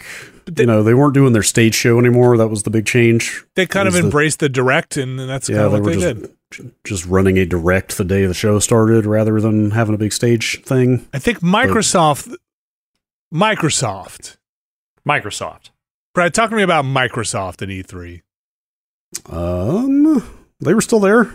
They had, as far as I remember, they never gave up their booth space, but they had converted the actual Xbox booth on the show floor to a Mixer booth, which certainly will not be an option this time as Mixer no longer exists. But you know what I mean. Like, they had moved largely off the show floor to the Nokia Theater and their property basically across the street from the LA Convention Center. But they Phil Spencer especially had talked a lot about being involved in the ESA, Microsoft on the board. Like, E3 is a great thing. I never want it to go away. What is going on, or what is reportedly going on? I think it's more what is not going on. What is not going on? Which is, if they don't have buy-in from the platform holders, I don't know what this thing is going to be. Microsoft, it sounds like, is still going to be doing stuff at their LA location. I think they've just said recently that, like, hey, we'll be there at a time that is convenient for press and consumers in that same space. E3 adjacent. But, yeah. But without knowing what shape E3 itself is going to take, I don't know how much that means. I mean, like, Xbox aside, if you don't have Nintendo and Sony, what is your video game trade event? Well, it's also... okay. Like, PAX has Nintendo. Yeah. I mean, like, PAX is a very different focus, you know, obviously Yeah. that's like well, it's hard to say primarily games that are out. That stopped being true a long time ago. They definitely show unreleased games at PAX, but games that are in more of a final state. But yeah, man, I don't... I think it's even more of a weird one. Well, Microsoft, very weird, because they have talked, you know, at least Phil Spencer has talked a lot about Microsoft's kind of relationship with E3, and they liked it. But kind of at a 20,000 foot view, Microsoft has soaked up a lot of developers. So Microsoft not being on that floor means a lot of development is not on that floor. Like Bethesda is not on that floor. Like every studio they have soaked up does not have a presence on that floor. So where you might have had other booths showing up, it just means all of that would not be on there. You know, even I'll go as small as to say Double Fine had a showing on the floor. That's where I saw Psychonauts 25 years ago, Psychonauts 2 on the floor, but, you know, means they wouldn't be on the floor. But I think, Brad, like you mentioned, you went to the Nokia theater and you saw all their stuff there kind of laid out there. They always had like meeting rooms and a whole setup there. I mean, you're still booking the same meetings. Yeah. You're just walking across the street to go there. Like, that was not a big deal, but like, Well, I think I don't know. on a technical level, is it a big deal because you didn't need to buy an E3 pass to get in there? It's like it was a separate thing. I think they actually were using that as like kind of a soft like means of entry. Oh, like I think if you have one. I want to say they were kind of treating the show badge as sort of your pass in there. I mean, a lot of the stuff they were doing there was by appointment only. But there was absolutely like kind of a weird blending with the show itself that they were doing. Cousins. Yeah. EA had been completely outside though, right? Yeah, they for a while. Like they moved. Yeah, EA Play started off the show floor, like away from all that stuff. Like, God, I don't even like years ago. Yeah. And I think did they even do an EA Play, like the full stage show, the last physical E3? I can't remember. I think they didn't. Yeah, it's hard. It's all a blur at this point.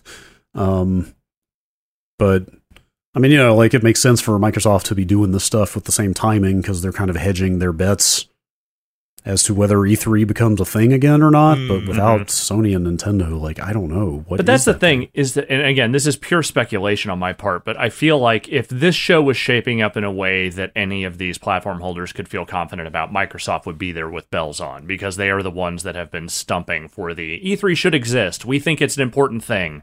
You know, Phil Spencer that's kind of been his line all along. And if they're not even getting buy-in from him and them to not necessarily be on the show floor, but at the very least, like, have a more significant, notable presence at this show, then what is, like, it sounds to me like they are not making a compelling pitch for this show. I don't know. Yeah. Like they've been out there basically saying like, hey, it's been taking a long time to, you know, formulate plans for what the new E3 is going to be. The key thing was they were like, we didn't put contracts in front of any potential exhibitors until this month, kind of thing. But the reporting from IGN sounds pretty definitive of those companies are not interested. So the way they're portraying it, it's not some situation of like, oh, the ink just hasn't dry, like they haven't formalized the agreements yet. It'll happen. Right. It sounds more like they have no plans to take part. It's a weird thing. I feel like the headline Microsoft not at E3 is a bigger shock than the reality where Microsoft will be next door to E3 in a similar capacity to E3, just in the building they own at E3 and not in the building they don't own at E3. But again, I think it comes down to if you go to LA and in the convention center during the time of E3, can you go from the convention center into Microsoft showing at E3 painlessly? Will it just be a technicality that they're not inside the Staples? Is it still the Staples Center, or is it like some crypto? Is it the crypto building? That different building. The Staples Center is separate from The Nokia Theater is its own thing. It's the Nokia Theater, and is LA Live? Is that the name of? At LA Live. Yes. Oh, yeah, that's right. LA Live is that whole big shopping center thing, right? It's a giant mass of properties. But is E3 not in the Staples Center? No. Oh, where is E3? Staples Center is an arena. E3 is the LA Convention Center. Oh, sorry, I'm getting them confused. So what is the Staples Center? That's where the basketball games are. Yes. Okay. The Staples Center is just the thing that fucked up our getting out of the convention center the years that the playoffs were in there. Yes, when the hockey playoffs were, and basketball. Right. Hockey and basketball? Did this sports happen at the same time? I don't remember if we ever hit a hockey playoff. I thought the Kings were. No, we did. Something. There was one where the Kings were in the Stanley Cup Finals. I remember that. There was the one where somebody was following me into a store and was like yelling at me after that. It was like a very rowdy. Those hockey fans are very rowdy. It was, I think it was basketball was the year where it was like if you were still in the convention center after closing, they were like, you can't leave right now. Yes. You have to stay in here. Yes. That was the Lakers. That's when we were at that little house we rented, right? Yes. Either way, sorry. So the convention center. Yes. Right. If they're not in there, I don't know.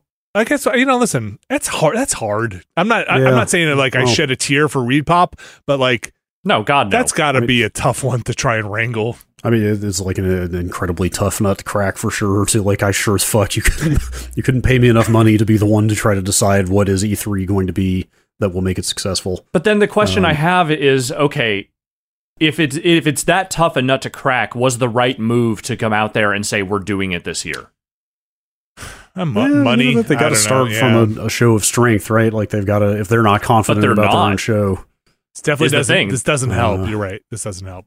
This does not look strong at all. It looks like the opposite of strong. But maybe we and probably a majority of our audience are not the target here. Maybe it's to go down there and see a bunch of not Microsoft or not care who the publisher is, right? Like we look at it and we're like, oh, Microsoft, Nintendo, and Sony aren't there. But maybe the people that are going aren't that in as deep as our audience and we are, of like, they don't care. They just want to go and hang out and see some people play their favorite, go play Tarkov or something live there. And, that's what it was turning into. I basically agree with you, but the fact that they are talking about building this out to have its own like 2 days of press days, but like in addition to the public stuff, I feel like they are in fact trying to cater to that group a little bit, and they are specifically whiffing on the thing that would make media more interested in being there. I mean, everything they've been saying so far makes it sound like they're trying to make it all things to all potential categories. It's like, hey, we're serving the business community and press and consumers, and like there will be something for everyone here. I wonder at this point, the audience could definitely fill me in. I'd like to know, after they did the, hey, you can come celebrate E3, the thing you've always wanted to, and did those public days, I wonder if most of the people just want to see the announcements online at this point. Like, do they want to travel out to LA? Did the buzz didn't pick up, I feel like, enough to be like, it's amazing. It's everything we dreamed of. I feel like E3 was behind this curtain for a lot of people, and there was this mystery, and they just wanted to go to E3. And once that curtain was pulled back, the buzz didn't lift it up enough to make it work. I didn't hear enough people say, I heard some people be like, this is awesome. I didn't hear enough people say. The problem is they pulled back the curtain after all the stuff people wanted to see had already left. Yeah. I mean, some people definitely enjoyed it. I remember talking to a lot of people on the floor being like, what do you think? They're like, I really like it. And, there's a lot of waiting online. There was a lot of, this and that. But I don't think people thought they wouldn't be doing that. I just wonder if people are like, I would much rather stay home with my Xbox plugged in, because sometimes those demos just come out and I could just play my Xbox.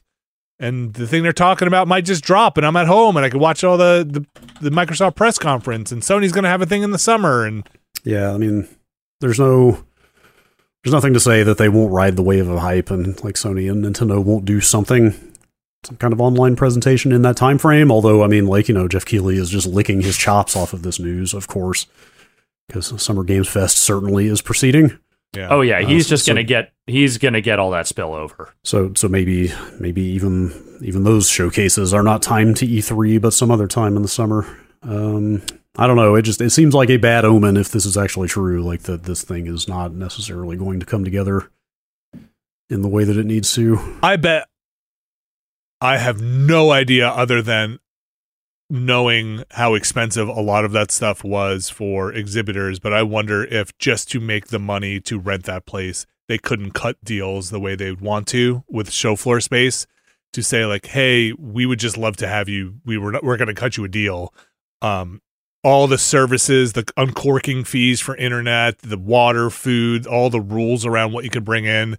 It just always sounded so expensive. Even when we would rent the war room, the fees on top of the general space, like, hey, you can't bring outside food in, you have to use this internet provider, all of these things added up to such an exorbitant amount of money that I can see Microsoft being like, we have our own space. It's just not worth it. I could see any company saying that, and Sony and Nintendo being like, you know what, this is just not worth the expense. We have too many different ways we can get this info out there. And I bet Reed would be like, oh, I wish we could just let you come in for free, but like it's costing us so much to rent this thing. Yeah. I don't know. Yeah, I mean, you were hearing back 3 years ago, like right before the pandemic, when E3 was really kind of falling apart regardless of the pandemic. Like, apparently E3 constituted a huge amount of the ESA's revenue as well, so it's just like straight up they are losing enormous amounts of their expected take if this doesn't happen. I mean, look, the ESA is a truly demonic organization, and I will shed zero tears for them or any of their failures, but nonetheless, I feel like ReedPop basically, it feels like maybe they bought a lemon here.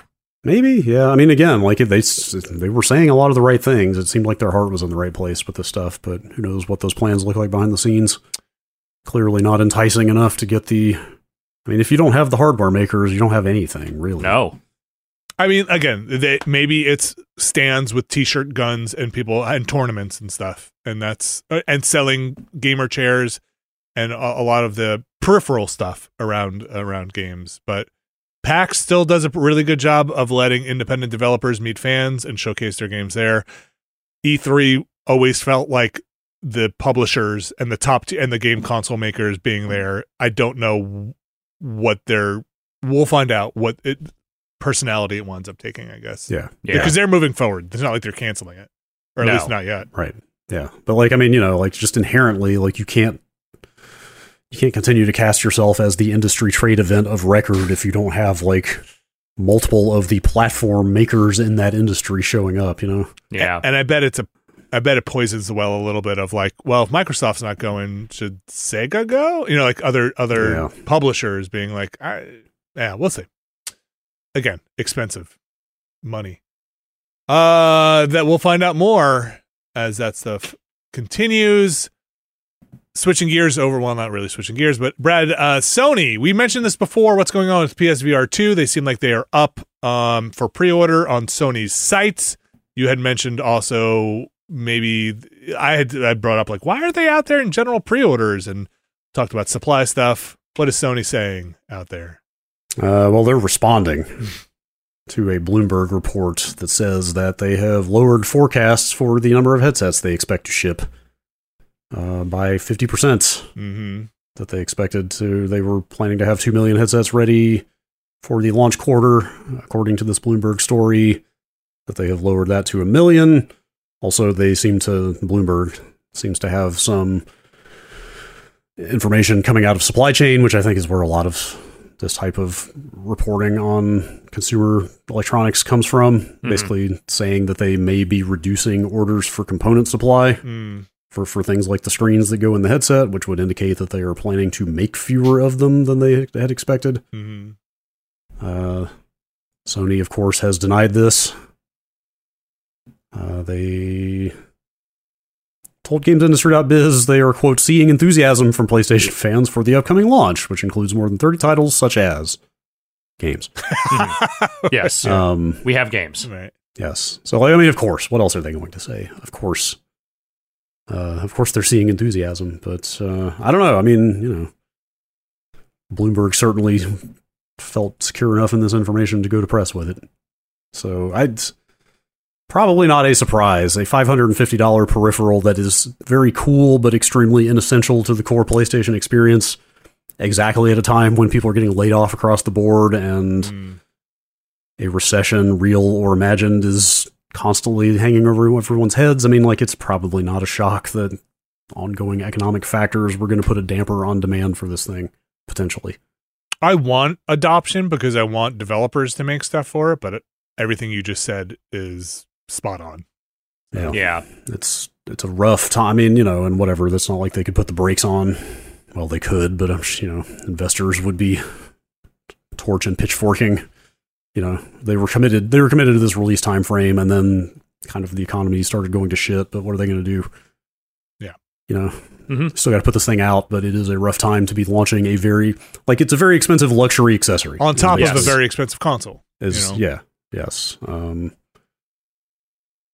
And it seems awesome. Like we keep saying, I haven't used one myself, but it seems like a pretty damn solid VR headset if that's what you're looking for. But that's probably going to be a tough sell for a lot of people that are tightening the belts as this year continues. So yeah. We'll keep an eye out. That is slated to launch end of this month, right? Yeah. I might put a pre-order in on Sony. Yeah, that was part of looking into this stuff confirmed for me that they were using an invite-only system when they launched the pre-orders for that thing.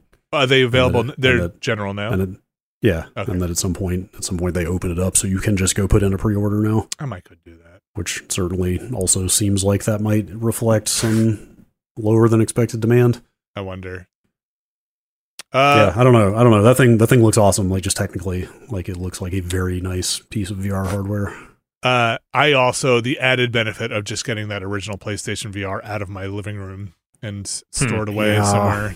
It still sits there. It takes up a lot of space. I've still got that breakout box sitting under the TV. It hasn't been hooked up in probably a year. Yeah. All right, let's move on to this kind of funny one. I thought this was funny. Brad, you put a story in here about DC Universe's movies, games, and whatnot. What are they trying to unify, Brad? It's just, it's the same James Gunn stuff we've been talking about for a while of he's becoming the Kevin, help me out, please, anybody. Feige? Is that how? That's how I've always pronounced it. I feel like every time I ask that question, I get 3 answers.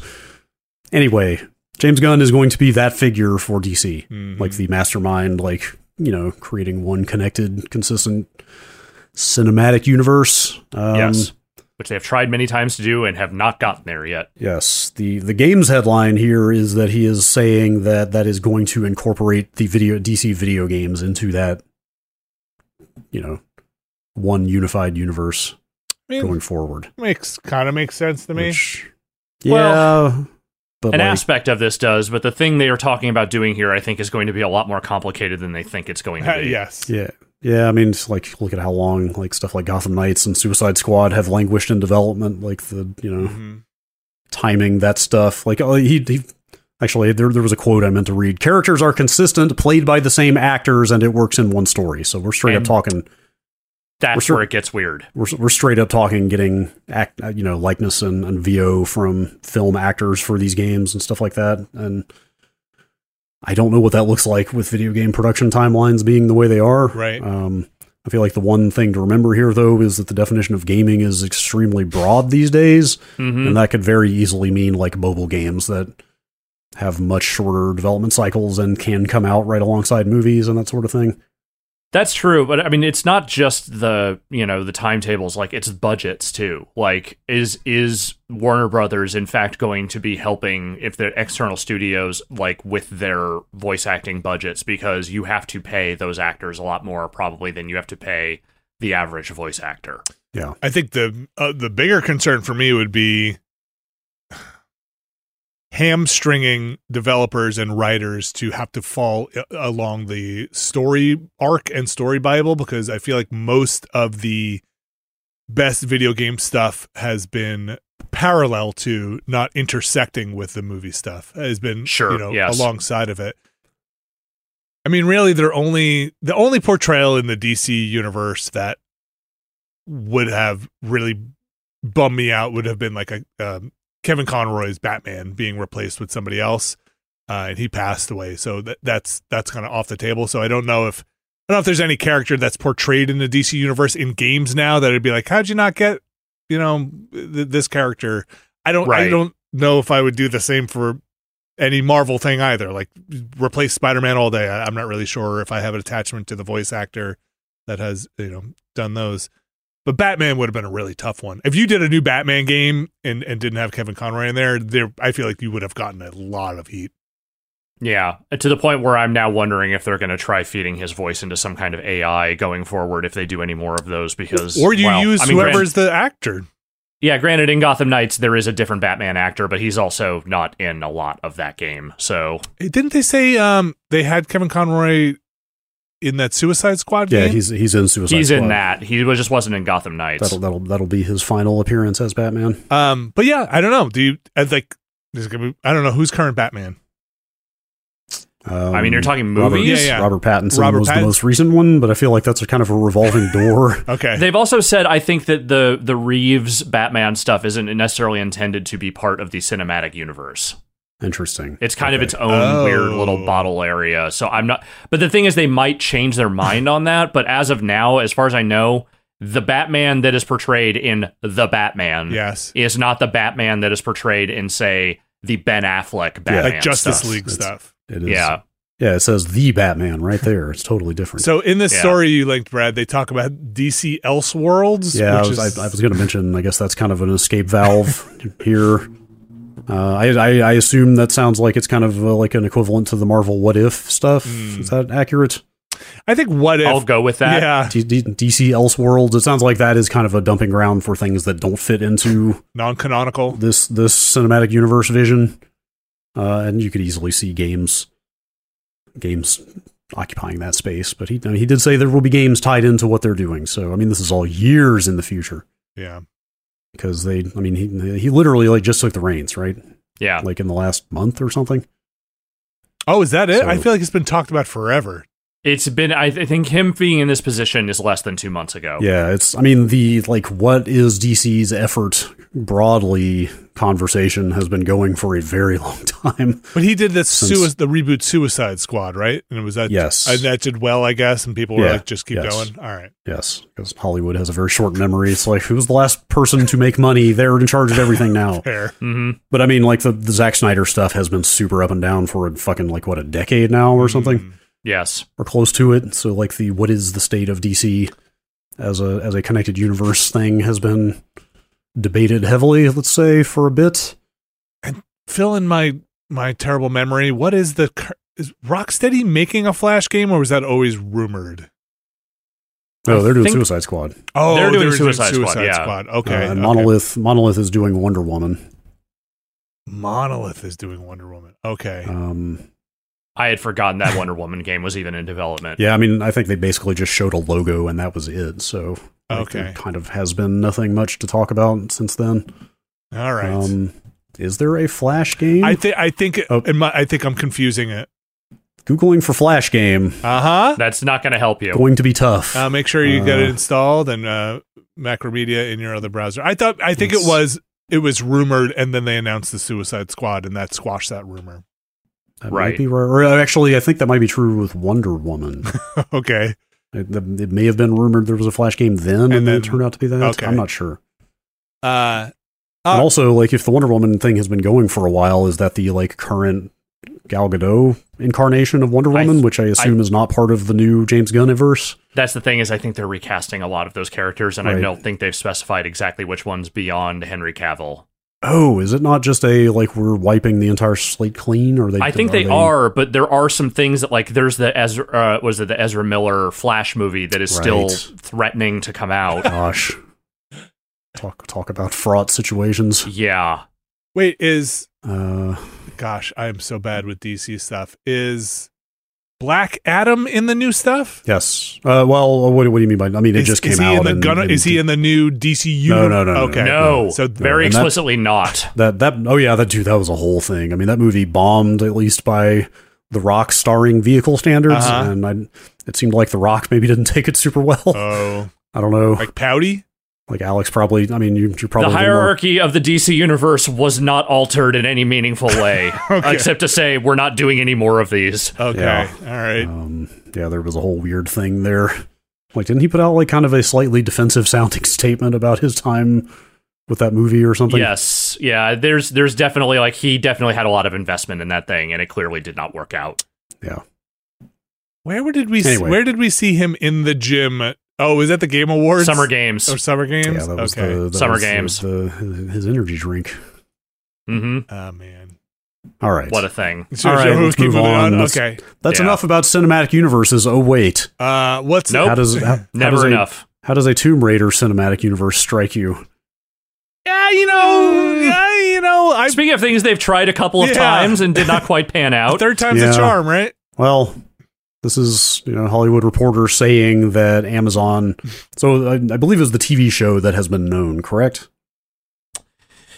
Yes, though that thing has been... I feel like has been kicking around for a while. I guess Phoebe Waller-Bridge is making it. Yes, the Fleabag yes. creator. I had forgotten that was happening, but I think that's been floating around. Anyway, Hollywood Reporter is reporting that Amazon also wants to make a new game and a new feature film in conjunction with that TV show and basically get a whole kind of Tomb Raider cinematic universe going. Mm-hmm. And they describe this as a rights deal. But Games Radar, is basically just reporting what a podcast called Fellowship of Fans has said, which straight up says that Embracer Group sold the Tomb Raider rights to Amazon as part of this. Interesting. Hollywood Reporter is not reporting that. But it's... Okay. That podcast apparently has had a pretty good track record of reporting other leaks about other Amazon properties. But it's unclear if it's movie rights or the whole kit and caboodle, right? This just sounds flatly like the whole property. I don't know. I thought the Games Radar story was like it's just not clear yet what they're talking about. Well, this suggests that that Amazon has purchased the rights to the whole Tomb Raider IP. Yeah, like they just straight up own it. Which again, who knows? But anyway, thoughts on? I just don't have any. Is the thing, like, it's Tomb Raider. The Angelina Jolie Tomb Raider movies were successful but bad. The Alicia Vikander Tomb Raider movie was barely successful and also not very good. I don't know that I have any real investment in them continuing to try to do things in this arena. Yeah, I just I don't think anybody has tried to create like a Marvel style cinematic universe on the strength of a single character, right? No. Like Marvel and DC both have, like a freaking almost century of a bajillion characters and stories. So I don't know. Maybe everything doesn't need to be a cinematic universe. No. If it truly is, and again, I think it's not clear exactly what was sold here. The game rights, like, what is Amazon going to do? Well, with Amazon's publishing the next Tomb Raider game is the thing. But but development wise, I guess you just farm it out to someone else. Probably. Well, Embracer was. They were. It came along with the stuff that Embracer bought from Square Enix, right? Yes, including Crystal Dynamics, but yeah. They're pitching in on other stuff at this point. It's unclear if they would make another Tomb Raider game or not. They didn't even make the last one. I believe that was Eidos Montreal. That is correct. I don't know. I could see like kind of an Indiana Jones-esque like fun adventure sort of vibe that could generate like continuing stories and stuff. But yeah, telling you just got to get away from the games. Like just like branch out and do a thing that doesn't have to be super referential to the games. Give her 2 pistols, have her do a backflip once in a while, but like put a T-Rex in there, but like not too big. And then you want to save the like a medium Rex. Yeah, I don't know. Sure. Yes. Sure. Why not? Why not? Run up a side of a pyramid. And then jump off the top. Yeah, I don't know. I liked that new trilogy of Tomb Raider games, like the second one in particular, but the third one felt like it was kind of running out of steam, so I'm not sure where that franchise goes next.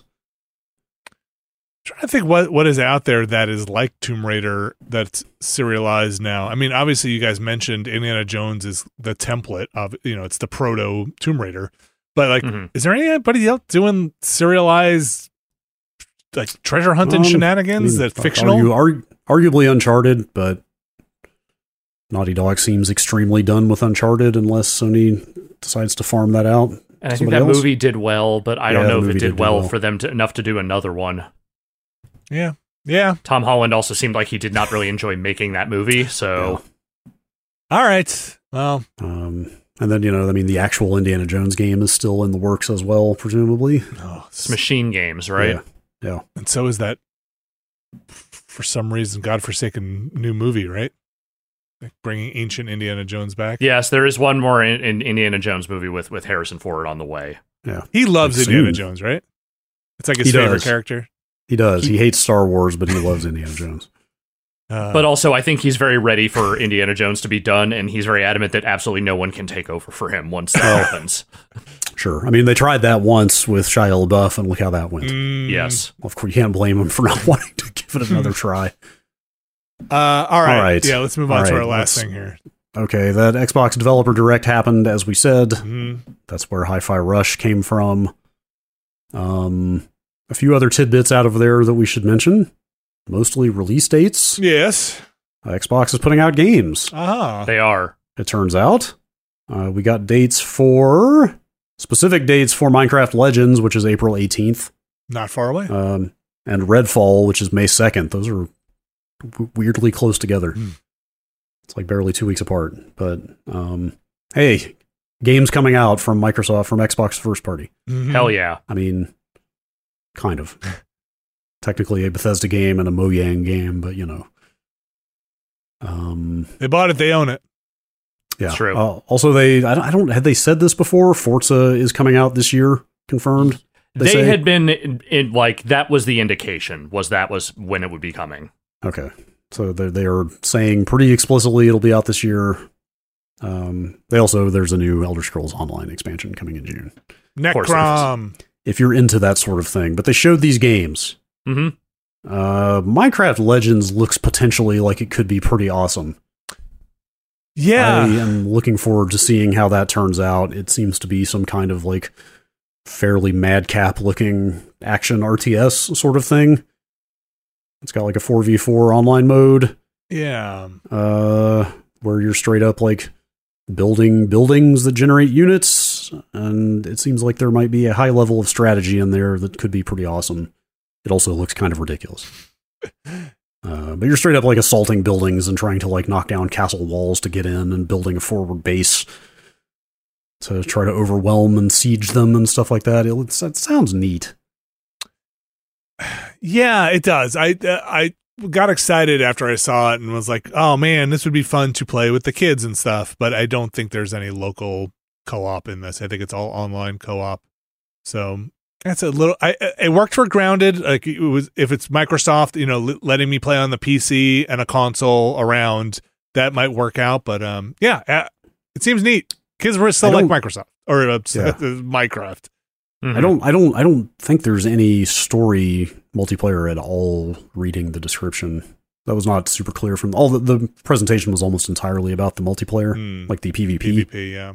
I don't know that you can even play any kind of co-op in the story. That might just be single player only from the sound of this. That would be a bummer too. I want narrative co-op. Yeah. Also, I'm significantly more interested in Redfall after that presentation.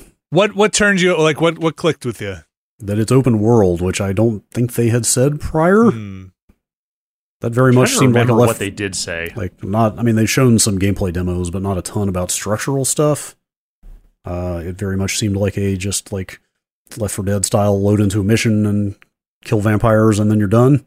Mm-hmm. But it's just straight up a big island. It's like an open island for you to roam around and do stuff on. From like scripted encounters to just straight up dynamic stuff that just happens. Mm-hmm. Like they had Harvey Smith on there talking about it and just made it sound like more arcane than I was expecting. Like he straight up was just like, hey, this is the biggest environment we've ever built for a game. You can approach these things in multiple ways. Like that's the tagline, right? That's the Arcane tagline is like, hey, this is designed so you can play it how you want. Just the notion that it's big and open and you can like roam around and get into vampire shit. Mm-hmm. Are there werewolves? Can you also get into werewolf shit? I don't know if there were actual. I think it's I've never mostly seen a vampires. werewolf. Yeah, Mostly vampires, I think. Though those vampires, let's be real, they are kind of like the Left 4 Dead enemies, at least in some of the design choices they seem to have made. It looks neat. Yeah, it looks much neater than I thought prior to this. Yeah, it definitely got walked a little bit away from the 4-player jump into a map and kind of get to the end of the map with 3 objectives. Yeah. Right. Like the idea you can just get in there with your friends and just roam around and do stuff. It could be neat. I think cool. I still have a couple more questions in terms of how that works out. If somebody initiates something, do you pull them in and all of that stuff? So, but hey, listen, we're going to find out in a couple of months. It's February now. That game is going to come out. I mean, you don't put a date on it at this point, right? Unless that's going to hit May. Yeah. Yes. Yeah, it's already been delayed multiple times. And then when Starfield is going to do anything, who knows? I mean, they said Starfield would not be at this event. They had already been saying they were doing a standalone presentation for that sometime soon. Yeah. Maybe we get a release date at that? Ooh, that seems ambitious. Or maybe it's getting delayed again. I don't know. Jedi Survivor just got delayed by, I think, 6 weeks. Oh, I didn't see that. Okay, 6 weeks is not a big delay. No, that's we need a little more polish time delay, not a this thing has not come together yet. We need an open-ended I don't know. Small, like lowercase s or lowercase p problems, not uppercase p problems. I think I've said this before. I will not be shocked if Starfield becomes a holiday game. It seems like it should be, is the thing. I mean, it's certainly big enough. It certainly is like enough of a marquee release that it seems like the thing you hang your hat on as a platform holder at the end of the year. But also just the nature of the delay last year when they couldn't even say, hey, it'll be out in March or June. Yeah. It may have been in enough of a state that they don't know for sure. Or they really need more time. Does it have a date? No, absolutely not. Okay. I think they were saying summer by June. Okay. And the language may have even been this fiscal year or something. I don't know. Anyway, I mean, once it's already slipped into this calendar year, what is another 4 or 5 months so that it becomes a November game again? Yeah. Especially if Microsoft doesn't have anything else lined up for that in that slot. Maybe Forza winds up being in that slot. Cause it sounds like Forza will be an end-of-year game most likely, but presumably Perfect Dark and Everwild and whatever the Coalition is doing, the other kind of heavy hitters in their stable probably are not going to see the light of day this year. If it does wind up being holiday, I could definitely see that date getting announced at their pseudo E3 thing. Yeah. And also, between the amount of money they spent on Bethesda and the issues with Halo Infinite, I'm sure there is a tremendous amount of pressure to get the next big release from Xbox all the way right. Yeah. Oh, yeah. Yeah. For sure. I wonder if we get resolution, tangential. I wonder if we get resolution this year on the Blizzard Activision stuff with Microsoft. I mean, I can't go past this year, right? No, it has to close by June or they... Oh, it's forfeit. The deal is, I don't know what the term is, but they're back to square one. I wonder if that thing blows up at this point. I don't know. I'm so curious. I bet it still happens. You do? You think it goes through? Yeah. That's my personal bet. Yes, if I had to place a bet, I would also guess that it will go through. This will be an interesting year in video games for sure. They always are. We're kicking it off February. Interesting times for video games. We got a lot of games we talked about this week. That's going to do it for the news. We've got an email address. The email address is podcast@nextlander.com. That's podcast@nextlander.com. We're going to skip the emails for this week. We're running a little long here. We had a lot to talk about. A lot of video games to talk about. Those video games were... Well, they're still out there. Mm-hmm. Hi-Fi Rush, Season, A Letter to the Future, Dead Space, Hitman, the freelancer mode, Forspoken, GoldenEye, Kingdom Rush, SpongeBob, and Like a Dragon, Ishin. That's going to do it for this week's show. Oof. There's a lot of stuff to play, you guys. Yeah. Well, not to get ahead of the Planorama, but looking at February, you might have some more time to catch up on those games you're playing right now. At least a couple of weeks, I think. That's all right by me. It's plenty of stuff to catch up on there. I wonder if Kerbal makes it out in February. I never want to bet on Kerbal. Yeah, probably. I passed on putting this in the news, but there was some very loose, and I mean, like, I think looking at eShop, like, website code type loose. Okay. Evidence that they might be about to reopen pre-orders for that Advance Wars remake. Oh, all right. Interesting. So okay. Again, who knows? But there's some suggestion that might end up coming out in the not so far future. There's always Star Wars Grogu Tamagotchi.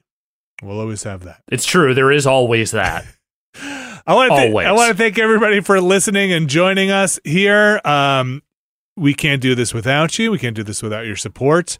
You can, of course, go over to patreon.com/Nextlander to check out even more Nextlander goodies over there. And you can go over there to support us and keep us moving well into the release of Starfield, whenever that is. Who knows? Mm-hmm. With your support, we can go and be there for Starfield's launch, whether it's 2023 or beyond.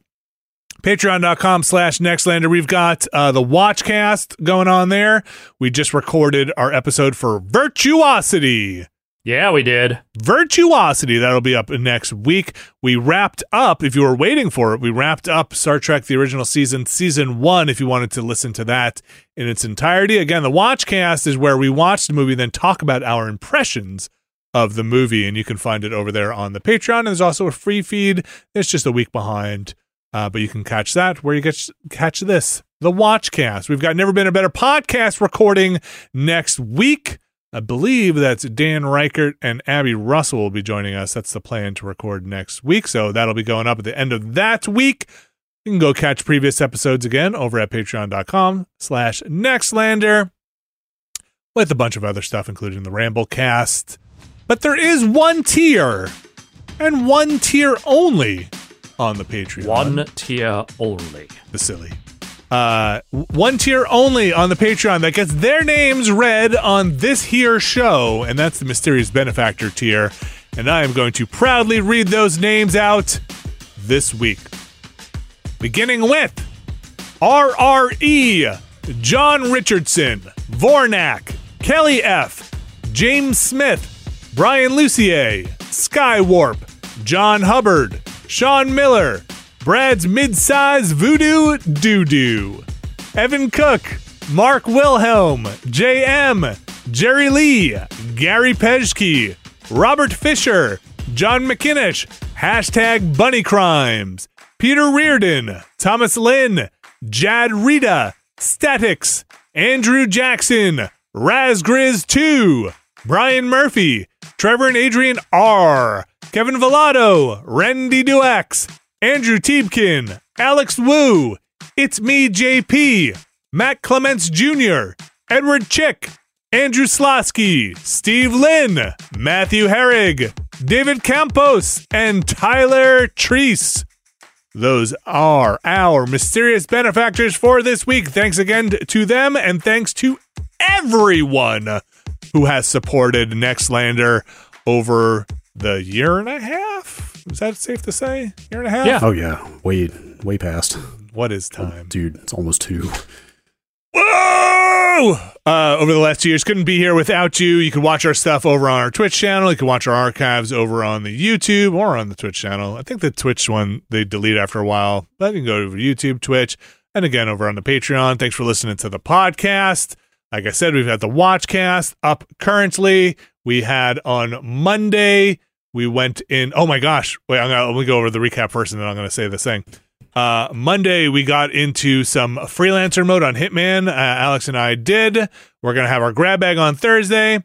And then Friday, we're coming in with another Friday fun stream. Alex Navarro, what do you have queued up for Friday? I think we're going to watch some dumb videos that we talked about doing during the old Patron's Choice.